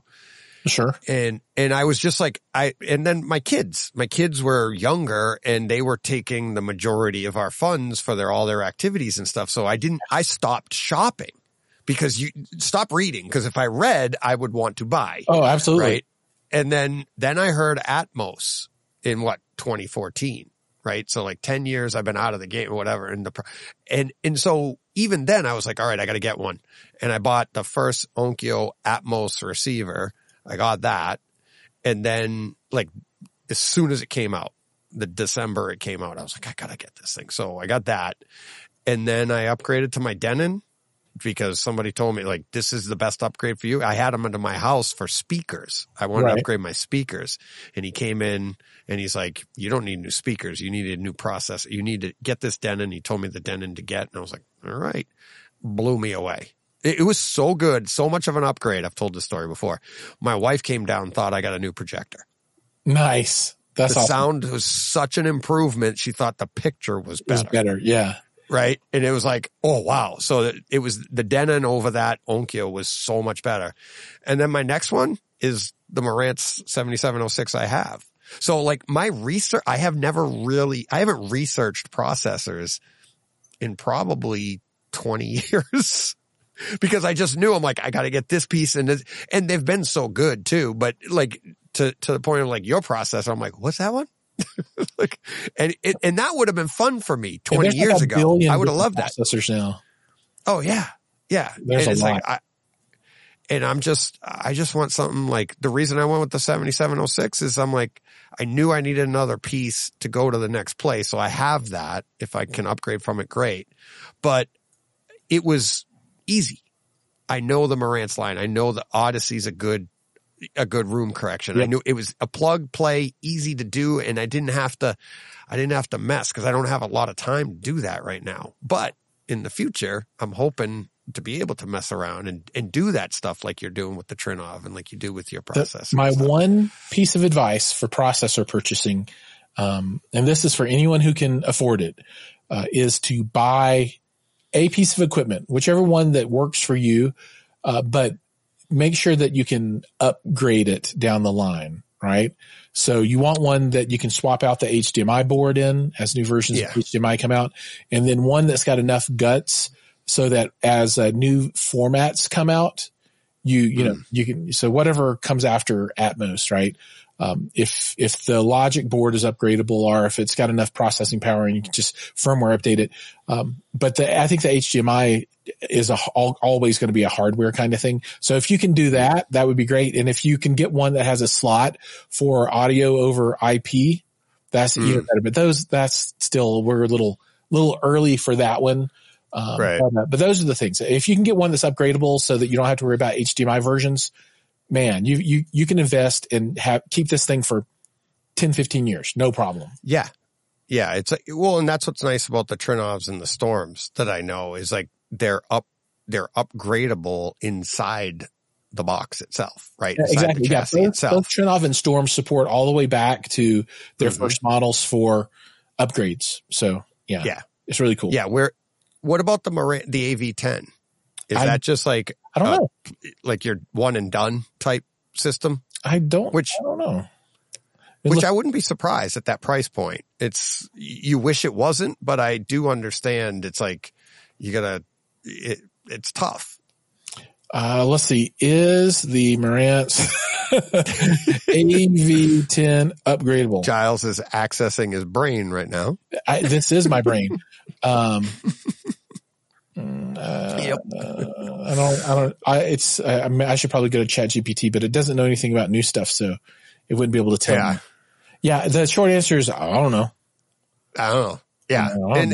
But that's one of those things. Like, now what happened to me with it's funny, what happened to me with the Rotel 20 plus years ago, that I don't foresee that being the case with like what we were talking about earlier, where the projection system, projector and screen, it's not going to be as obsolete if they come out with that panel design and it's $20,000, right? So like, right. Because I can still use, say, like my projector and screen for many years. Oh, absolutely. Totally. You know what I mean? Yeah. Whereas when HDMI came out, you were like, what the hell what am I doing? I need a whole new system. I can't keep going because all the new stuff coming out was HDMI. And if you don't have an HDMI input on the main piece, on the thing that's supposed to be organizing your system, yeah, you're kind of screwed. So, whereas it would stink that like, say I spend 20 grand on a projector and screen setup, and then a year later that display comes out and it's $20,000. You'd be like, dude, you could have had this. Painful. Yeah, but I could have if I waited a year. But at the same time, I still have this and it still works just as good as that. Mm-hmm. Maybe better, because who knows if it's that, what does it cost to get to that big? Who knows? Sure. I don't know. Yeah, who knows? Absolutely. Yeah. And you can't in this hobby, it's horrible advice to tell people, well, just wait, because there's always something else coming. Yeah. Don't wait. Just get what you get. Enjoy it. Yeah. Enjoy it as long as you can. My thing has always been, if I can get 5 years out of something, then I'm happy. I feel like after 5 years, I've gotten my money's worth of whatever it is. Sure. Yeah. It's on the expensive depreciated, stuff. Right? And you've got you got the value out of it. Yeah. Right. And I mean, now who knows, it's like, I would hate to see like a Kaleidoscape go under, but crap happens. You never know. You never know. But, gosh, yeah, I'm crossing my fingers that one doesn't happen. See, here's where I think it would be most devastating for me, is that I've had the VHS, I've had the laser discs, I've collected my movies in all of these formats. It's just, this one is just so nice and so easy that it would be like, freaking awesome. Oh God. God. It's the best. I gotta do something else. Like it wouldn't be the first time I had to start collecting my movies again. But at the same time, you'd be like, oh my God, this one's so nice. So I don't see it going anywhere, but I am 100% confident. And this is me telling everybody, this is going to happen for sure. There will be a competitor that comes out that does basically the same thing Kaleidoscape does. It's just a matter of time. I think so too. Yeah. I think so too. Yeah. And I think it would be great for the market too. I really do. I think it would, because here's the thing. I think they'll come out with, it'll be cheaper. Mm-hmm. It won't have it, similar to like what you said with the Trinov and like the AV10. It's like, it just won't have the bells and whistles that the Kaleidoscape has, but it'll have the guts. It'll have the meat, which is the content. Yeah. It'll have, you know what I mean? It'll have the content and then that will be like, okay, here. And the other part is the hard thing for when something stands on its own, stands by itself, people can judge it and people can do that, but they have nothing else to compare it to say they're doing it right or they're doing it wrong. And it goes with any company. I go through it in my business. I'd be like, I've had customers tell me you're not doing a good enough job doing what I do. And then I'll go, I know what I paint bumpers for a living. I go, the quality that I'm giving you, I paint outside. This is it. This is good. Trust me. I go, if you don't believe me, hire somebody else that does what I do. I go, and what you'll find out, I go there, and I'm not trying to pat myself on the back. What I'm saying is there's nobody better than me. There are many people as good as me, but nobody, you won't find anybody better. There's a lot of people that aren't as good. Right. And when you get your customers telling you like, I need better quality out of this, or I need more out of this, that's not, you're in the right, this isn't the market. Send it to a body shop, for me in particular. Right. So it's like, here's the quality. But until it's like, and when they do hire somebody else, oh, we love you, DJ. You're the best. Right? You're the best. Right. Oh my God. We've hired 5 other people and they're horrible. Right. Kaleidoscape's kind of going through that right now. There's nothing else to compare it. People compare it to streaming, but that's not comparable. It's not the same at all. Right. Kaleidoscape is its own thing and it doesn't have a direct competitor. Correct. And so nobody can you can't judge it again. Are they doing well? Are they doing bad? Are they, you can't judge it until somebody else comes along and either does it better or worse or the same, but it doesn't have the frills. And it's a cheaper price. You know what I mean? So you really can't judge it yet. I love it. You love it. But it's like, but I have my reasons, but is there a competitor that comes along to, 1, push the market, and 2, to display how good they've been for so long? Yeah. And you know what I mean? And it's like, there's a lot to learn there. And it's really hard when you're the only one doing something because you got nothing to compare it against, It's like, I'm sure they're happy though that they don't have any competitors. I don't know. Really? Do you think? Cause it's like sometimes now I know people like when they're in a business, like you're in a restaurant business, so you're this and that, and you're like, oh, there's a new restaurant in town. There's restaurants everywhere. You shouldn't be afraid of competition. It's like, if you're good, you're good. And it's like, what you should be afraid of is like, you're crappy and people are going to find out you're crappy. Right. It's like in Boston here, we had, one sports radio station for years and years and years. And then in like 2009, we got a second one. And all of a sudden you were like, uh-oh. Like the first sports radio station was just living off of the fact that they're the only radio station in sports radio in town, in Boston, a great sports town. Wow. And they were living off of that, right? And then a second one comes along and the first one just went because everybody was like, wow, they're doing everything. They're doing all the things that everybody was criticizing the first station for. They were doing all those things differently. But there was no reason to change over there, right? So like, say Kaleidoscape's got no reason to change. Nobody, if you think they're doing something bad, they're not, who's telling, where are you going to go? Sure. If for something better, right? But I mean, radio station competition, it's both free. So you're like, oh, their commercial breaks are better. Yeah, they did all the little things right. So everybody just went over there. Right. And one of the things that, and I lived through this, I'm a huge hockey fan. The EEI, that was the one that's been around forever. They never talked hockey.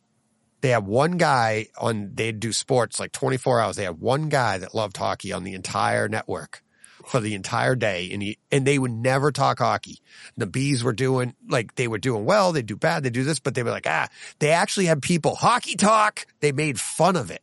Really? They literally, yes. No, yes. Don't do that. Oh yeah. So all the Boston hockey fans were like, it was like an insult. Like nobody likes hockey because it was a baseball town first. Then the Patriots started winning in 2001, right? So then it became a football town, baseball town. And then the Celtics would do well when they were doing well. They were the top. And it was like hockey was like a laughing thing, like, hockey talk. And they would take calls and be like, oh yeah, they skate down the ice, they score. All right. And that's the voices they would do. They were making fun of it. Yeah. And then the other station comes along and they start doing hockey and people are like, oh, hockey over here, hockey over there. And then to boot, they dedicated days to it. They dedicated shows to it. Plus they did all the other stuff, right? But then all of a sudden the Bees, they came in like 2009. The Bruins won the cup in 2011. Okay. Where do you think everybody went to listen to the Bruins talk? over to that station. It all but killed the other. They're both still here, but the first station, it's just not doing well. But that's just one example of you take things for granted, which I don't think Kaleidoscape takes things for granted.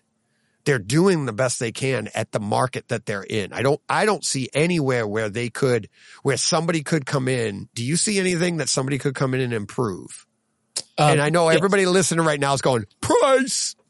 Well, so I think that it would be a different model, right? So I think someone would come in and this is my vision. If I were going to do this is what I would look for. So, Kaleidoscape they're in a, mostly people buy one set of hardware and they just use it forever, right? Cause, they went through their upgrades, and I think they're going to have another one where they add Dolby Vision in, but that's just me conjecturing. But, there's just a one-time fee for hardware, and then you buy movies, right? So there's no recurring revenue for them. So they have to make everything super expensive so they can get that big chunk of change that kind of carries them over, and then they live on whatever they make off of the movies. I think what we'll see is a competitor will come along and they'll take a app-based model. So, there's problems with this model too, right? Because if you don't pay for the app, then you lose access to everything, and you still have to buy your movies. So you would pay for this app, and it costs so much per month. You can install it on your NVIDIA Shield or your Apple TV, and then, you can point it towards storage, and then it'll do all of the encryption that it has to do to keep the files safe, right? Just like files are encrypted on 4K disk, they're encrypted in Kaleidoscape. This would encrypt it, but it would just put it on your own equipment. And then it would be a subscription model, right? If you want a movie, you buy the movie, and then if you want to watch it, you have to have paid your subscription for the viewing software, right? And so you would still have to have internet access to download the movie.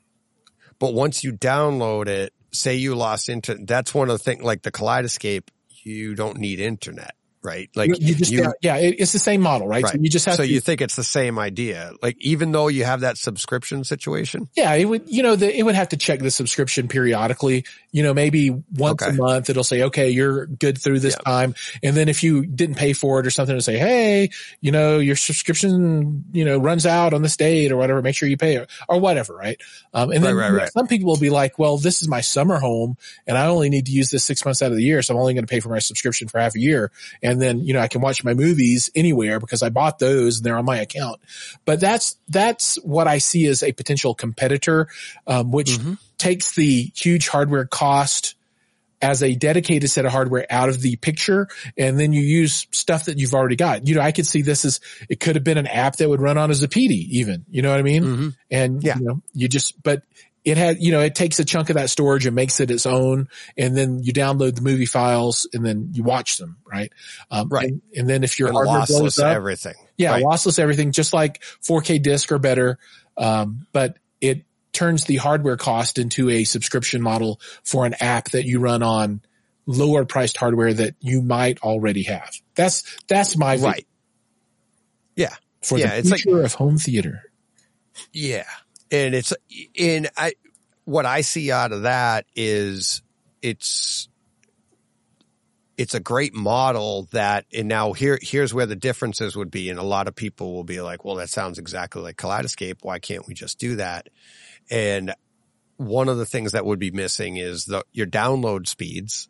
I guarantee you on that system, on the system you're talking about, is like, you're probably looking at about 40 to 50 minutes for a 4K movie. Probably. Yeah. Right. Probably. And and that's even with a 1 gig connection, right? Because there's something going on that's proprietary in Kaleidoscape, but you and I have speculated in the past about that. Like, it's got to be like 4 servers coming in and you're getting 4 parts of the movie all at once to be able to do it that fast. Yeah. It could be like some kind of torrent technology or something, Yeah. There's something going on there, but that if you eliminate that part, and then you say, okay, now you can get your movies, but here you go. It's going to take you probably an hour to download a movie. And for people that think, oh no, they could do it faster. I'm like, I've ripped movies in my own system. It didn't even have to go on the internet, and it takes almost an hour to do a 4K movie. So when you're doing stuff like that, you're like, when you can get a movie from Kaleidoscape in 8 minutes, 10 minutes, you're like, how? I can't even do it in my own home that fast. But so you take that little piece out, then you take it. But at the same time, it's like, I'd be willing to do that. Like if I didn't already have Kaleidoscape and they said, here, this system here is $1,000 or whatever for the, it'd be like all day long, because you'd just be like, I'd be like downloading all the time. Well, it would be great. What if the system was $30 a month? Exactly. Right. And you have what you have, and then you pay $30 a month for that. $30 a month. You start, but I would say to set yourself up right and get things going. Like you said, you're going to run a system like this, and you're just, what are you going to put it onto your laptop or put it on your computer?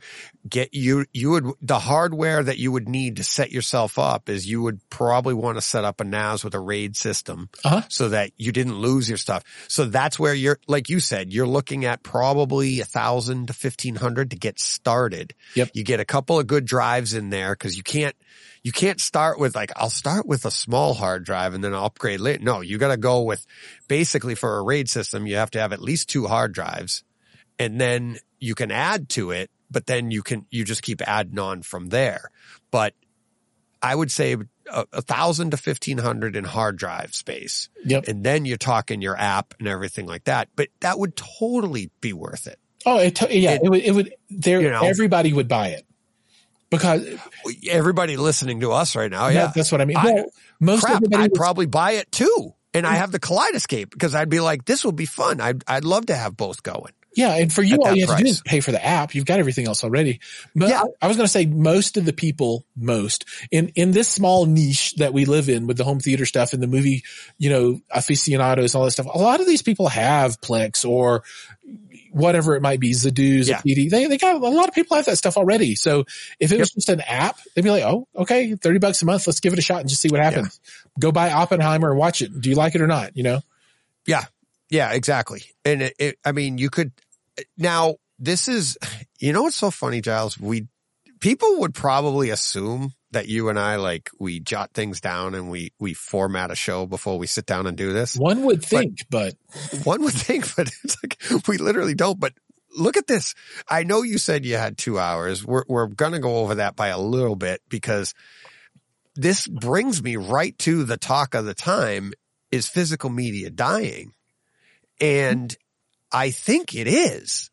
But like I said before, like last week or something, don't worry about it, because everything that's died in technology, it's because it got replaced by something better. Yeah. So everybody's afraid of physical media dying, but it's like, is everybody, who misses Laserdisc? Who misses DVD? It's like, they're all, for all intents and purposes, Laserdisc is dead. Oh, VHS is dead, but it's like, you know what I mean? Like, it got replaced by something that was better. And yes, the term physical media, the fact that we're going to go to a digital format, and everybody's, get physical media. It's permanent. It can't be taken away from you. Take my Laserdiscs. Please. So they can be taken away from you, because a new thing comes along that's better, and you go, this is you toss it yourself. It goes into the garbage bin. Yeah, Empire Strikes Back right here, garbage. This DVD disc is garbage. It's like, because with the new media, it's obsolete. Yeah. Right. Yeah. So, and that's why I'm like, I'll say this one thing and then let you go. But I think the big push on physical media right now, and this is like, even I love Christopher Nolan, love him, but the big push on physical media, everybody, is so that you buy it up, because something else is coming. You're going to have to upgrade away from it. Okay. So here's my go. It's not a question of, is physical media dying? The answer is, empirically, meaning with evidence, yes, you can see that the market is shrinking, and it's been shrinking for a long time. And people will say, well, there's a whole bunch of indie providers and blah, blah. And I think that's a good reason, or a good example of why it's dying, because you're having to have these special producers just to make this stuff now. But it is true that 4K specifically is becoming a larger chunk of a shrinking physical media pool, right? So Right. by percentage, 4K is bigger now in comparison to the rest of it than it used to be, but that's because everything is getting smaller, shrinking down. Right. And in large part, this is due to streaming, because for about 99.999% of the people out there, streaming is as good as it ever needs to be for them. And because, you know, the streams that we swim in, the lakes that we're in, the ponds that we're in, this is like a little tiny little dot in the bigger world, right? And the things that are important to us aren't important to most other people, right? So, you know, other people are like, okay, I want a $3.99 DVD out of the bin at Walmart, and we're going to watch it, and it's going to be awesome. And you know what? It is awesome. And people have a great time. Or I'm going to spend my $14.99 or $29.99, whatever it ends up being, for Netflix, and I'm going to have access to more content that I could ever consume in my lifetime. I would never watch it. None of us could watch everything that's available on Netflix, even if we started right now. And not to mention, you know, add up all the, so there's plenty of content out there, and the price is inexpensive, and the quality, to be fair, is not that bad. I mean, no. I'm completely 100% content to stream all the television that I watch. Yes. I don't feel like I'm missing anything. Nope. Now, movies, I use Kaleidoscape, and I want the best just because. Yeah. But TV, I've always chased I've always been fascinated by getting the best possible content, like the best quality I could get. Like when they first started streaming NFL games, and this is many, many years ago, it was like the best content, best quality was like dish television, as opposed to cable, right? And like, cause cable, it was, the compression on that was brutal. Yeah. And it was, but when you went to dish, you saw a marked improvement, right? But then then a high def comes along, and it's like, okay, well, now that I actually went away from dish for a little while and back to cable, because dish hadn't gotten to the HD yet. So I wanted to get the cable, but then went back to dish once they got it, because the improvement was even better. And then even in the early 2000s, they started to experiment with sports and stuff on streaming, and I would jump over, and you were like, oh my God, this looks so good. Yeah. And people, I remember people on those sports radio stations, so like, how do you watch this stuff? I was like, it was crazy how you had to set it up. You had to get your computer right. You had to set it up. You had to run it into cause I would run it in my theater, and I'm watching the football games. I was like, oh my God, this is amazing. It was so good. And so I'm always chasing that next level of quality. And that's where I'm like with discs, you know, physical media right now, discs and Kaleidoscape, you want that. But what I tell people, like, if you're just starting out and you know, you're younger, you're in your 20s or 30s, and you're getting into home theater, don't bother. Don't start your collection. Don't start a physical collection, because by the time you even learn the difference between the physical and the stream will have caught up.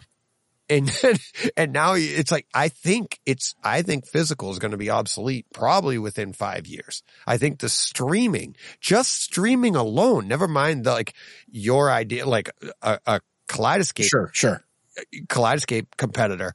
I think streaming is going to be that close within 5 years, because it's damn good right now. The sound is a big drop. The picture is a slight drop. And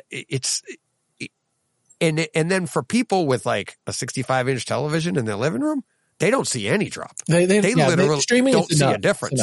Yeah. And you're absolutely right. So if you look at the whole timeline, what kills Kaleidoscape is full quality streaming. That kills it down the line. Yeah. Yes and no. For most people, like, it won't kill it for me, because I still love all the other attributes Kaleidoscape has. It's permanent. Like, if I lose power and I throw my house up on a generator, I don't need the internet. I still have my Kaleidoscape. I still have all of that. So there is that, you know, that physical media aspect of the Kaleidoscape that I like, right? Where it's permanent and it's there in my house. And to your point, like your idea of the Kaleidoscape competitor, there probably will be something like that. I hope there is, because I think that's the way everything is going, because I I don't know if Apple will do it. It sounds like something perfect for going through iTunes. Like you purchase it for this, you can own it and download it for an extra fee. You do that. Sure. And they add an app to it, right? And it's like, now I have the full uncompressed audio and video. I store that on my hard drive. Here you go, iTunes. It's blah, blah, blah. You bought it through iTunes, and they can have, just like Kaleidoscape does, you can rent it, try it out. You want to purchase it, you'll do this. And it would rejuvenate the movie buying market. You know what I mean? Yeah. And and that's why I think we're seeing that last push of physical media. I think they're all trying, like, here we go. We're going to get the people going. And I don't know why it just hit me in like the last few weeks. I'm like, everybody's pushing this stuff. Nolan's pushing it. Other producers are pushing it. They're all saying like physical media is the greatest physical. And I've seen this in other businesses, nothing to do with home theater or anything. But when they do a big push like this, it's usually right before they go out of business. Yeah. It's like, why are the TVs on sale? Well, you got to make room for the new model coming in next year. Yeah. So they're doing this big push, but don't be afraid of it as a home theater fan, because it means there's something better coming, and this stuff might be obsolete. And then it's going to be like, because it's not going to be a sideward step, because it has to be something that's going to make you go, oh my God, this is awesome. Yeah. And then you're going to want to buy your collection all over again. Yeah. Because that's the magic. They've done it to me. Yep. I mean, how many versions of XYZ have you bought? You know what I mean? You know, oh yeah. Like I had it on VHS, and I had it on DVD, and I had it on Blu-ray, and I had it on 4K, and I had the special edition, and I had the other special edition, and I had it on disc, laser disc. And I know you're not a loyal listener of the show, but all my loyal listeners are right now going, Bloodshot. Oh, no, I know Bloodshot. Yeah. Oh, you know that one? Yeah. Well, you bought it like how many times? I had to do the count. I was up to 6. I just did my 7th. I bought it on Sony Bravia. Nice. I just upgraded. I just did the Sony Bravia on the PlayStation 5. That's awesome. And I wanted to compare it, and I'm like, it's pretty good. It's pretty good, but I had to learn how to set it up right. But it was pretty good. It's not close. It's better than streaming, but people were like, this is what's going to kill Kaleidoscape. No. Seriously? One studio's thing is going to kill, it's only Sony movies, but it was like, it's not close to Kaleidoscape. So here's the funny thing. There are two pieces of technology that I want to bring into my home right now. And one of them is a PS5. I've never had a PS5. We just got ours. Yeah. Yeah. And I need a VCR. Yeah. You're funny. I need a Laserdisc player. Right. We just got our PS5, probably because the PS6 is around the corner. Yeah, that's time to buy one. Yeah, me too. Yeah, but I want to get a Laserdisc player. I definitely want to have a Laserdisc player in my rack in my new theater as a like nostalgia piece. Yeah, I'm going to try and not break my camera here, but I want a Laserdisc player, and oh God, this mount, I don't know if I'm going to be able to. Okay, you see that on the wall exercise bike? Oh, Dune? Yeah, that's Laserdisc. That's the original Dune. That's the original Dune on Laserdisc, and I want to be able to watch it on Laserdisc because I've never watched it. And so that's why I want a Laserdisc. But you know what movie I would want to watch on Laserdisc, and I don't hear this talked about a lot because it's nowhere yet. Stargate. Oh, I love Stargate. With James Spader. Oh yeah, the original. I love that movie. Yeah, the original. I've got it on DVD, I think. Yeah, but it's not on Blu-ray. I don't think. I have a copy of it on some kind of disc downstairs, and I think it's DVD. It might be Blu-ray, but I think it's DVD. I don't think it is on, because I know it's not on Kaleidoscape. It's not 4K. It's not on Kaleidoscape? No. Oh, crazy. It's nowhere. It's one of those like forgotten movies that is so good. Isn't it? It's like, I loved that movie. And I'm like, I just don't know why. It's like, that's the one that I think once we get all these Cameron movies to come out, sure, that's going to be the next focus. I think it should be the next focus of attention. I would love to see that in 4K. Okay. So this is very, topical or timely for me because right now I am watching all of the Stargate TV shows. I never got into those. So are they good? I love them. I'm on season 9 of Stargate SG-1 and season 2 of Stargate Atlantis. and they're 10 seasons. So I've almost made it through all 10 seasons of Stargate, and my kids absolutely despise it. They do not like it at all. But it's 23 episode seasons, right? So it's not like a 10. Okay. So, that's 230 something episodes to get through 10 seasons. That's a lot of investment. But I'm almost done. So Stargate is on Blu-ray. Extended cut, came out in 2006. Okay. So this is Lionsgate film from 1994. It's 130 minutes. I might buy this. Dude, I love them. It's a really good movie. I might actually have this. I don't know. I forget. But it's in DTS HD HR 6.1. Nice. That's nice. From it came out in 2006. It's on Amazon. I'm looking at Blu-ray.com right now, and Amazon has it for $29.99 new.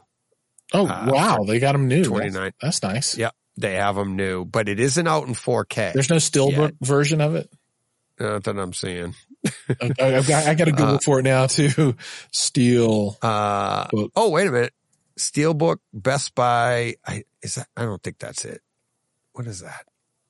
Stargate, the movie Blu-ray 15th anniversary. This is from 2013. There is Best Buy exclusive Steelbook, not available anywhere.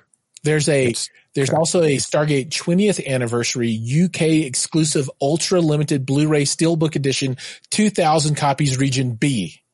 Oh, there's one left on Amazon right now for $66, and it looks cool. It's so fun.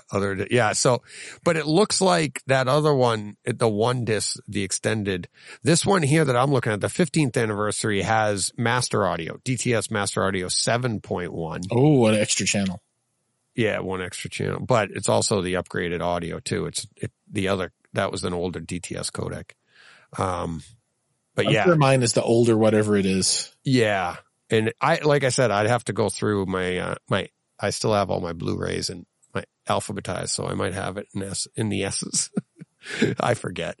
But this is one I want in 4K. And like I said, it's not on. I've looked. It's not on. I'm browsing the movie store right now. It's not on Kaleidoscape. So that blows my mind, because that is really a classic. And it's iconic. That is up there with Ice Pirates and Barbarians and Conan the Barbarian. I mean, it's better than all of those. It is better than all of those. It is. Kaleidoscape has every episode of the series, obviously. But it does Origins, Arc of Truth, and Continuum. Right.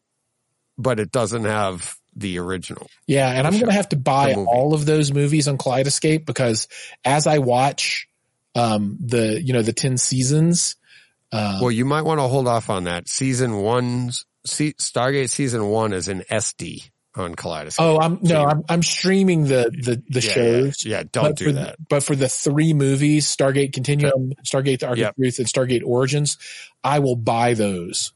Oh, did you ever watch Babylon 5? No, I never watched that. Yeah, they just came out with an animated movie that, I don't know, 3 or 4 months ago. That's the continuation of that, which is pretty cool. Everybody's so old now, they can't actually act anymore. Right. We're going to animate them. Yeah. So their voices still sound pretty much the same, but except for the ones that have passed away. That's sad. Yeah. Yeah. Yeah. Their voices aren't the same. No. Oh, that's funny. That's funny. Stargate talk. See? We didn't have that in the agenda. No, but man, it's so good. But literally, that has been a big part of my life. Stargate every day for the last 2 months or something. Really? I'll have to get into that. What's it streaming on again? I'm watching it on Amazon Prime. Okay. But it's all standard definition, for the first. Oh, is it? 7. Yeah. For the first 7 seasons. It's all, and it's, this old 4:3, and then they finally get to widescreen, but I don't even, it's all horrible quality, but I love the show. It's cheesy now. It's definitely a product of its time. Yeah. But I like it. And it's got Richard Dean Anderson, right? who was MacGyver. Yeah. Oh, I love that was my nickname when I was a kid. Nice. My friends used to call me that because we'd be out in the woods or something on our bikes and something would break and I'd be like, I can fix that. And they're like, what are you, MacGyver? And then I started mountain biking in the 90s and they actually, Top Peak actually came out with a MacGyver. It was called the MacGyver tool. Oh, nice. And it was a multi-tool for mountain biking. And I showed it to my buddy that used to call me MacGyver. I was like, look, I got the tool. It's named after me. It's mine. Yeah, there you go. MacGyver. I love that show too.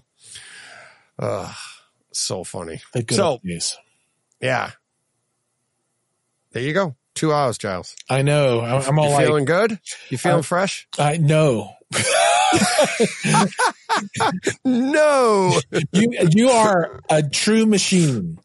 That's my nickname for you. The machine. The machine. The machine. The machine. La machine.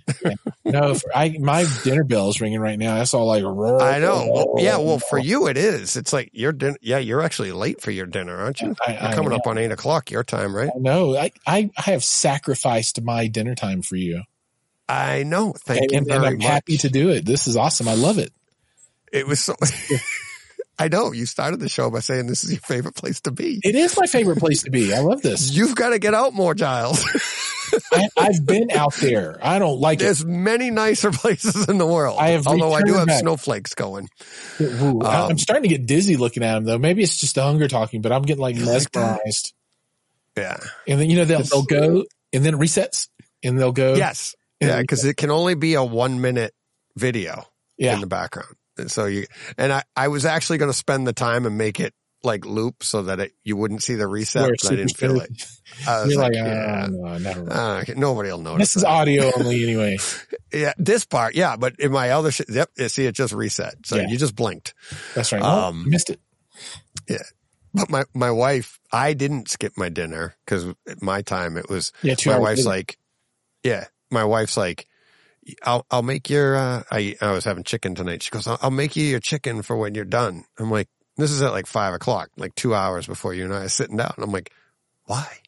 She goes, you always wait till after. I'm like, only in sports. Like if I play hockey, I won't eat until I come home because I can't play hockey on a full stomach.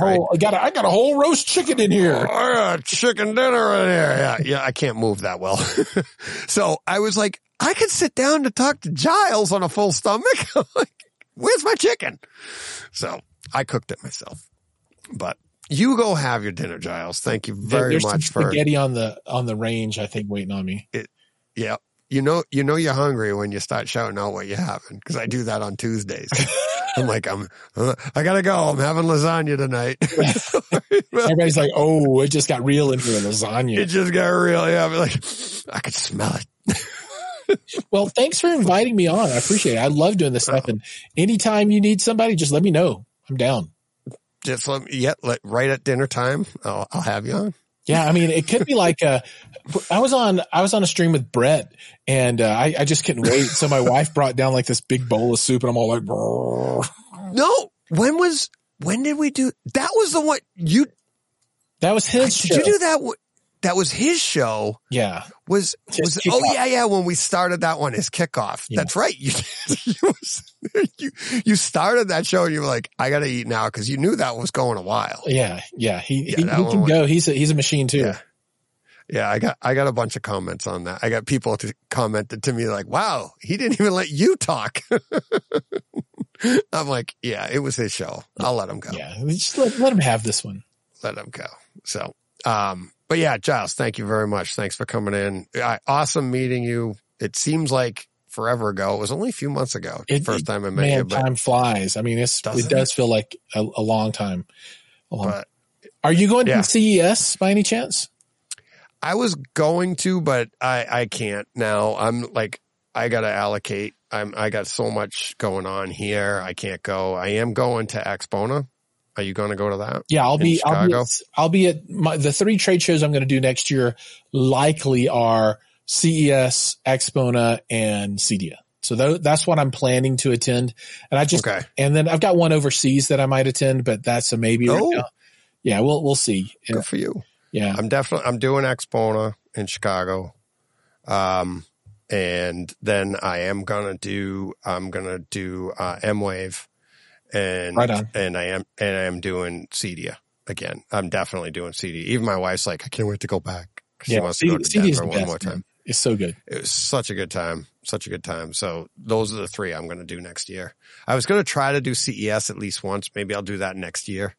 Because from what I heard, it's not as fun. I've never done that one. I've never done any of them really. And it's, but the thing about CES is that it's just so big.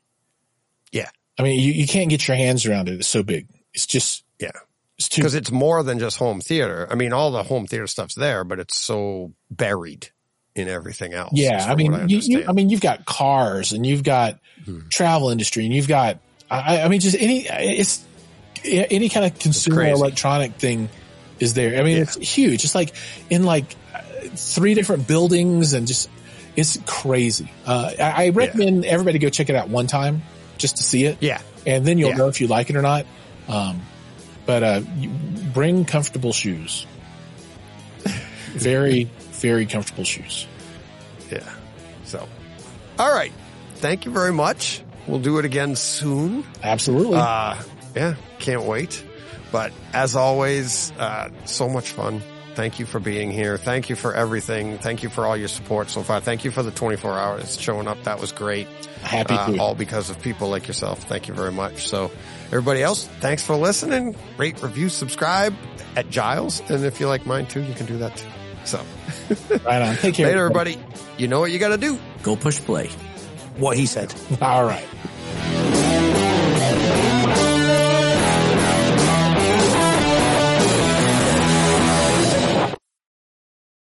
Hey, Fred. This has been a Hey Fred production with theme music by Jeff Bernhardt and Throne Vault Productions.